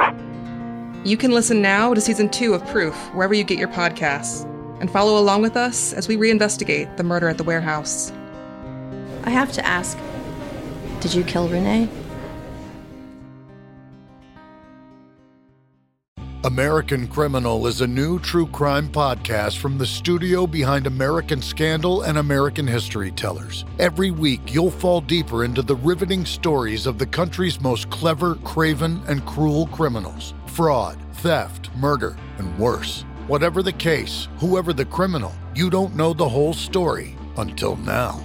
The debut season tackles one of the most sensational cases of the 20th century, the Menendez murders. In 1989, young Lyle and Eric Menendez brutally shot their own parents. Prosecutors and the press said it was a multi-million-dollar inheritance that led two greedy rich kids to murder.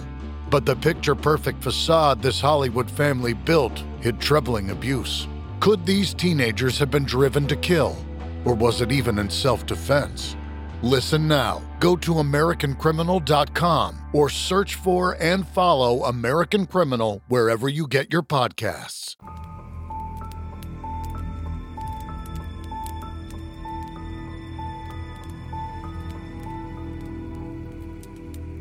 Okay, you just heard a tale from New Mexico, so now let's go to Texas. Gone Cold is hosted by Vincent. He covers crime and mysteries, specifically in the Lone Star State. In the early 1990s, at age 13 or 14, I joined a group of friends at what was reportedly a haunted attraction off the beaten path in Fort Worth. If I remember right, we timed our arrival there at around midnight. Now, I personally did not expect to hear the screams of the ghosts who were said to haunt this area. Rather, it was the punk rock blasting from my older friend's car radio, cigarettes, booze, and a lack of adult supervision that got me there. Many of the folks I was with, however, were there to hear the ghoulish, anguished cries of the apparitions rumored to roam this particular pitch-black, dark, and heavily wooded spot in Tarrant County. They were there for the scare, and we all got one. But it wasn't the result of the roaming ghosts of 3 teenaged girls constantly reliving their deaths 30 years before. Instead, it was the cops. And at the height of the absurd era known as Satanic Panic, it's likely those boys in blue figured they'd busted up what was about to become some sort of devilish ritual or blood sacrifice, rather than what it was, a bunch of latchkey kids cutting loose. Several of my delinquent friends and I successfully outmaneuvered and outran the police, luckily for us. Anyway, it didn't matter that the cops broke up the party. Though we were somewhat close, we hadn't even gone to the right spot to hear the Lost Souls, the place known as Screaming Bridge.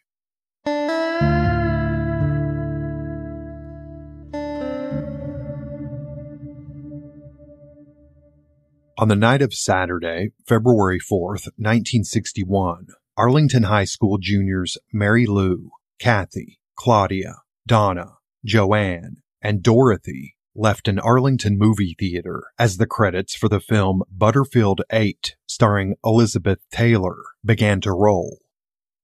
Packed tightly into Mary Lou's mid-1950s two-door Chevy, the girls went cruising. Perhaps the chilly, foggy night under a near full moon as inspiration, 5 of the girls wanted to show the new girl, Joanne, the area's haunted spots. Like Hell's Gate, through which, legend has it, a group of Union spies were led to their hanging deaths at the hands of Confederate soldiers during the Civil War, and where the cries and prayers of their ghosts can be heard. And, perhaps, a lover's lane near the railroad tracks where a hobo, who had just jumped off the train, is said to have been shot to death as he tried to help a woman in a car who was being assaulted. His ghost, if you're apt to believe such a thing, taps on the windows of parked cars, making sure the occupants are safe. Joanne was a recent addition to the student body at Arlington High, and there seemed no better way to break her into the area than to introduce her to local apparitions. But before showing the new girl those sights, the teenagers made their way to another known lover's lane nearby. As they did, the girl spoke of an escaped convict, an urban legend about a sometimes masked man with a hook for a hand that terrorized teenagers necking at lovers' lanes. Likely a tale inspired by the terrifying and true Texas crimes committed by the Phantom Killer of Texarkana in the 1940s. There was little doubt the teenagers worked themselves up. They drove to an especially dark and secluded area of Arlington Bedford Road, heading south from Mosier Valley, and parked, still eerily whispering the tale of the hook-handed man. After a few minutes, they noticed a car coming toward them, flashing its lights and honking its horn. The driver was shouting at them, but the girls couldn't understand what he was saying.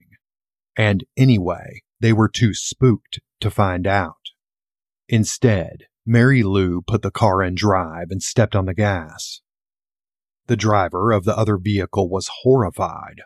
He'd stopped just beyond a railroad crossing, and between the passing train's lights and those of his own vehicle, he saw blackness where the road's bridge had once been. It was just in time. The young man said he was no more than 2 feet from the long drop to the ditch below. After backing up, his headlights caught the barricades and sign warning "Bridge out" that some malicious person had removed from the road. But the girls weren't so lucky. Unable to see what was ahead in time to stop, the car carrying Mary Lou, Kathy, Claudia, Donna, Joanne, and Dorothy plunged 25 feet down to the wooded and rocky drainage ditch below. The vehicle slammed into the other side's embankment, some 40 feet across. It was approximately 10:15 p.m. Later, it was estimated that they were traveling 45 to 55 miles an hour. Mary Lou and Claudia were killed instantly upon impact. Weeks-old ice patches on the road from an earlier winter storm, along with the embankment's mud-slicked surface, made the rescue operation a difficult one, as did the sleet coming down. When responders and authorities were finally able to pull the girls from the wreckage, ambulances transported them to area hospitals. Kathy died upon arrival at a hospital in Dallas. Donna, Joanne, and Dorothy sustained major injuries that caused lifelong physical impairments and, of course, unimaginable, immeasurable emotional trauma. The wooden bridge at Arlington Bedford Road was burned down by 4 teenaged arsonists the week prior. Though their actions would be labeled in a kind of boys will be boys way by local authorities, who called what they did vandalism or mischief, it's long been rumored they'd set that particular bridge on fire because of who crossed it going south. The first freed persons community in Tarrant County, Mosier Valley, or the River Bottoms as it is also known, was predominantly black in 1961. Some say the boys burned the bridge to impede members of that community's travel into North Arlington. A Tarrant County grand jury later declined to indict the boys, all of whom were white. They deserved a chance to make good, grand jurors said. Quote, "No good would come of blighting the entire future of a group of bright and religious young men." Whoever moved the barricades put in place by county employees after these boys destroyed the bridge was supposedly never identified. No one has ever been held accountable for the deaths and injuries of these girls, and the case in my mind remains unresolved. Countless iterations of the origins of Screaming Bridge have been told over the years, including that the girls were cheerleaders who were waved on by a sadistic man who knew what he was leading them to. They were neither cheerleaders nor waved on by anyone. Also, folks say 2 cars crashed in the middle of the 1-lane wooden bridge, which caught fire and gave way, sending the passengers of both vehicles 25 feet straight down. That, of course, isn't even close to the truth. Besides the screams of the 3 teenaged girls who were killed at Screaming Bridge on February 4th, 1961, folks have reported phenomena like the rolling in of heavy, mystic fog, whatever that means, and the appearance of Mary Lou, Claudia, and Kathy's tombstones on the surface of the murky, dull water. On the wrong bridges, folks report seeing the shimmering of headlights, or almost dying as they nearly drive off the structures themselves. Many ghost hunters and pursuers of the paranormal have tried to find the deadly sight but most often find instead one of two of the wrong concrete bridges in the area that are admittedly scary places in their own right. However, after being replaced with a concrete drainage tunnel filled in with dirt and rock around it soon after the deaths and injuries, no trace of Screaming Bridge has remained for many decades. Thanks for listening, y'all.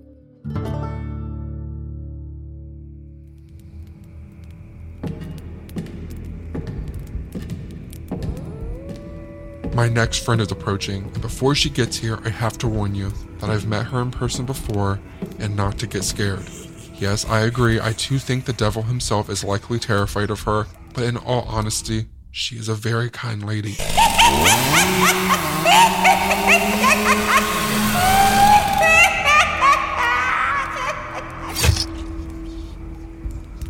While everyone else has scary tales, I thought it would be really nice to hear a personal story from her. Hello, Nancy Grace here from Crime Stories and CrimeOnline.com. Halloween is one of my favorite times of the year, and it always has been. But I have to tell you that once I've had the twins, John David and Lucy, it's so much more fun. I love everything we do. Dressing them up, buying candy, decorating the house. I think I'm the only person in the neighborhood that has so many ghosts hanging from trees and skeletons sitting on patio furniture. I love it. I think back when I was a little girl in rural Bibb County, middle Georgia. We were so far out of the city of Macon, which was small itself, it would be like a 30-minute drive in. So there were very few homes to go and trick or treat with. And it would be so dark out in the country at night. And we did not have anything like store-bought Halloween outfits. I remember for several years in a row, I would be a ghost, and I was so short, I'd actually wear a pillowcase. And the pillowcase would cover my head, of course, and go down to my ankles. And we would cut holes in the pillowcase for eyes. That was... I didn't know we were poor. I was perfectly happy the way we were. But that would be my Halloween outfit. And I also remember that it dawned on me much later that the pillowcases had pink stripes. So I was a very scary pillowcase with pink stripes ghost. But it was so much fun. And I remember Miss Julia that lived on a huge farm next to our little spot would always make caramel apples and dress up like a witch and hand them out from her front porch. That was the big thing, going all the way in the night by foot under the moonlight to get that caramel apple. And believe you me, I absolutely would do it. Of course, there were always older boys or teens scaring all the trick-or-treaters. At that time in my life, I didn't really know what to be scared of. I didn't know anything about crime or scary movies or anything like that growing up. I really only learned about crime when my fiance was murdered just before our wedding. And that's when my world blew up. And I found out about violent crime and that there were actually things to be scared of in this world. But growing up in rural Georgia, where there was nothing to see as far as you could look except for soybean fields and tall pine trees, that was a great way to have Halloween. And I remember my mother would always make a meal, the one we dreaded and hated the most, and we couldn't trick or treat until we ate it. For instance, one year it was stewed prunes. Anyway, thanks, Mom. That said, I have great memories growing up with Halloween. Then I had the twins. Now that's a whole nother can of worms. That is an extravaganza like no other, compared only to their birthday or Christmas. There has to be the right outfit. I remember one year, John David changed outfits. I think it was 4 times. And the same for Lucy. One year she was a cat. She was a witch. She was some other animal, spider. that takes a lot of wardrobe changes. I mean, you got to have one for the school party, one for the church trunk fest, one for the actual trick-or-treating. I mean, and no, they don't set out going, I want 5 outfits. It's just, Mom, I want to be a witch now, or I want to be a cat. I'll never forget when John David wanted to be a bush, so he could sneak up on houses. Well, we got him a ghillie suit, and he looked like a bush. You know those things you see in war movies when it looks like an empty field and all of a sudden the soldiers all jump up? They're wearing ghillie suits. My son has one. I saved it because I'm sure one day I'm going to need a ghillie suit.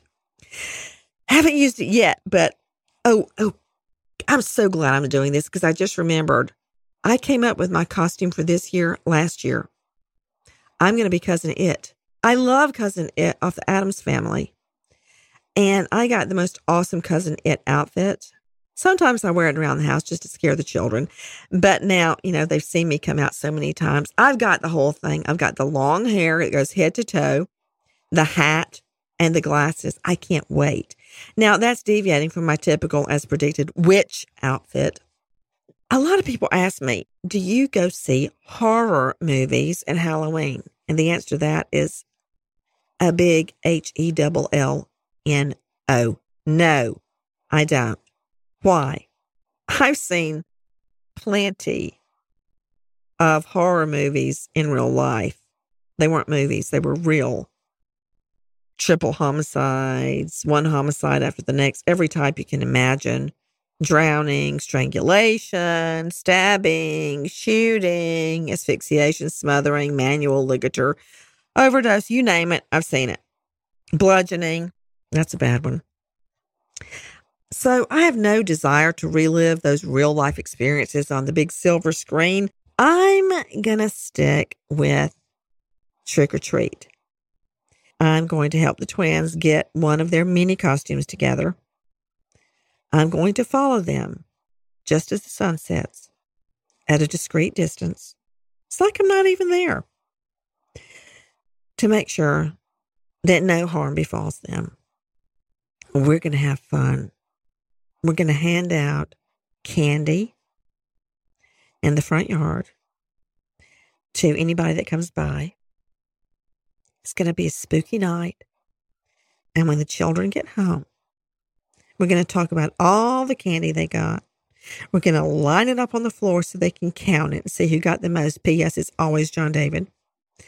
They're going to run around the house stealing each other's candy, laughing their heads off. They're going to go to sleep too late because it's a school night this year. And then once I know they're asleep, I'm going to go through all their candy to make sure there are no razor blades. And they will never know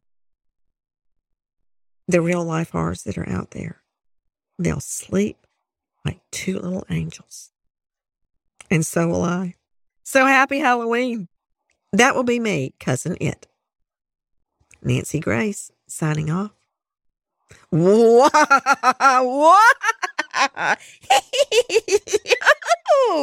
That's my very best witch's laugh. How was it? I thought that was pretty good. And I'm looking forward to seeing Nancy Grace in her Cousin It outfit. I don't know about you. Okay, now it's time for our last terrifying tale. This one is to help you go to sleep. Kelly Behrens Brinks hosts True Crime IRL and True Crime Sleep Stories.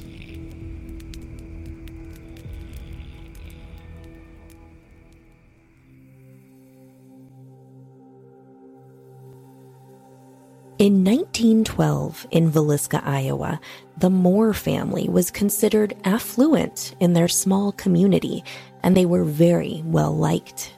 Josiah, age 43, was married to Sarah, 39, and together they had a beautiful, happy family with their 4 children, Herman, Mary Catherine, Arthur Boyd, and the youngest, Paul Vernon. On the evening of June 9th, the Moore family was attending a fun Children's Day program at their church. Lots of people were going to be there, including their good friends, the Stillinger family. 12-year-old Lena Stillinger and 8-year-old Ina Stillinger were good friends with the only Moore daughter, Catherine. The church event wasn't scheduled to end until about 10 p.m. that evening, and the little Stillinger girls were apprehensive to walk in the dark the 2 miles they'd needed to trek home. The walk home would have been especially dark for the little girls on this particular night, because the electric company and the Villisca Town Council were in the midst of a dispute about lighting. So the electric company shut off all the lights in the town, making the town extra dark. The Moores arranged sleepover plans with the Stillingers, and Lena and Ina accompanied the family of 6 to their East 2nd Street home after church services ended. Bedtime would have come a little later than usual this evening, with not arriving home until around 10 p.m. and having guests, so we can assume that all the kiddos were tucked in and sleeping by around 11 p.m., with JB and Sarah right behind them. Lena and Ina Stillinger slept downstairs in the main floor guest bedroom. Up the steep staircase and just to the left was the bedroom that the 4 Moore children shared. In between the 2 bedrooms was a small door that led into an attic storage space, and this is where it's thought that someone may have been waiting until everyone in the house was fast asleep. The murders are thought to have happened sometime after midnight. They were bludgeoned to death with an axe, leaving their faces unrecognizable. The furious axe swings left scrapes and indentations in the walls and ceilings which can still be seen in the house today. After brutally attacking this family, he went one by one and covered each person's head with clothing to cover their mutilated faces. The sun would rise on Villisca, Iowa, the morning of June 10th over a town that would be forever changed. Neighbor Mary Peckham got up at the crack of dawn to hang laundry on the clothesline and found it immediately unusual to see no activity coming from the normally busy Moore house. By 8 a.m., Mary Peckham had a sinking feeling that something just wasn't right next door. She knocked on the door with no answer. She rang for J.B. Moore's brother, Ross, telling him something was going on next door, but that she didn't know what. She asked him to come over and check on the family, and he did. Like Mary, he knocked, tried to open the door and all of that, but nothing. He unlocked the house and went inside alone while Mary stayed safe outside the door. The house was eerily still, quiet, and dark. He immediately noticed that all of the curtains had been tightly drawn and covered with additional items of clothing to block out any light that could seep in, making the small house seem all the more stifling. When he opened the bedroom door, Ross saw 2 bodies on the bed and dark stains on the bedclothes. He returned immediately to the porch and told Mrs. Peckham to call the sheriff, and these findings would set into place one of the most mismanaged murder investigations ever to be undertaken. Once the murders were discovered, news traveled quickly in the small town. As neighbors and curious onlookers converged on the house, law enforcement officials quickly lost control of the crime scene. Had these murders been committed today, it's almost certain that law enforcement officials would have easily solved the crime and brought the murderer to justice. Almost 100 years later, however, the Villisca axe murders still remain a mystery. While no one was ever convicted of the Villisca axe murders, there seemed to be no shortage of suspects. In the days following the crimes, you could have read about at least 4 possibilities in any edition of the newspaper. Many of the leads, however, were quickly exhausted, and as time wore on, they began to dwindle.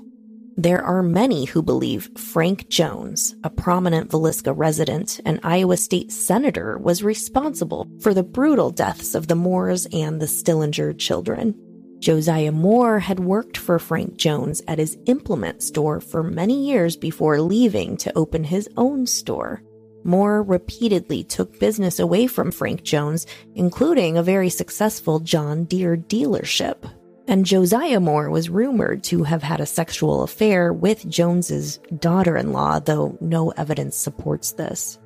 Were these bad business dealings and a potential affair enough motive for murder? Many people think yes, but many people also think Reverend George Kelly was responsible for the murders. Kelly was an English-born traveling minister in town on the night of the murders.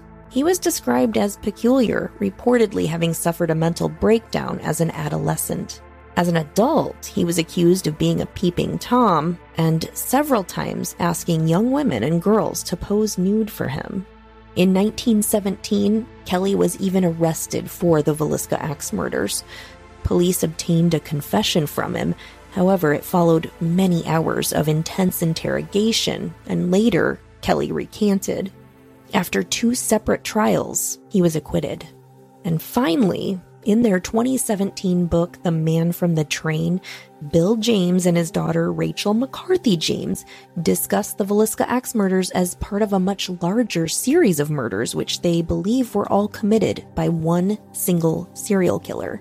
They conclude that the murderer was Paul Mueller, an immigrant, possibly from Germany, who was the subject of an unsuccessful year-long manhunt as the sole suspect in the 1897 murder of a family in West Brookfield, Massachusetts, who had employed him as a farmhand. The co-authors of the book believe that Mueller was guilty of the Villisca Axe murders, as well as a killing spree that lasted over a decade, killing at least 59 people in 14 separate incidents. So who was responsible for the Villisca Axe murders? To this day, we still don't know, but there was a strong possibility that a serial killer was actually at work. To many people, it seems as though the house is trying to speak to them. Visits by paranormal investigators have provided audio, video, and photographic proof of paranormal activity. Tours of the home have often been cut short by children's voices, falling lamps, moving ladders, and flying objects. Psychics have stated that there's a presence of spirits dwelling in the home, and many have claimed to communicate with them. Skeptics have come into the home and left believers. Who killed the victims of the Villisca Axe murders? And is the house haunted? You can find out for yourself, and you can even stay there overnight. Have a happy and safe Halloween, everyone, and be sure to lock your doors. Bye-bye. Well, all good things must come to an end. I hope you enjoyed A Nightmare Before Halloween, and don't forget you can find the names of all the podcasts involved in the show notes, along with where to listen. Each of the stories you heard in this collaboration were created by those podcasters to give you this extra entertainment, so please, wherever you're listening, let your podcaster know that you appreciate them and what they do. I'd also like to thank my team at Foul Play Crime Series for helping me put together this episode. It was seriously a massive undertaking. Again, I'm Shane Waters, and it's been my honor to be your friend in the dark. Good night.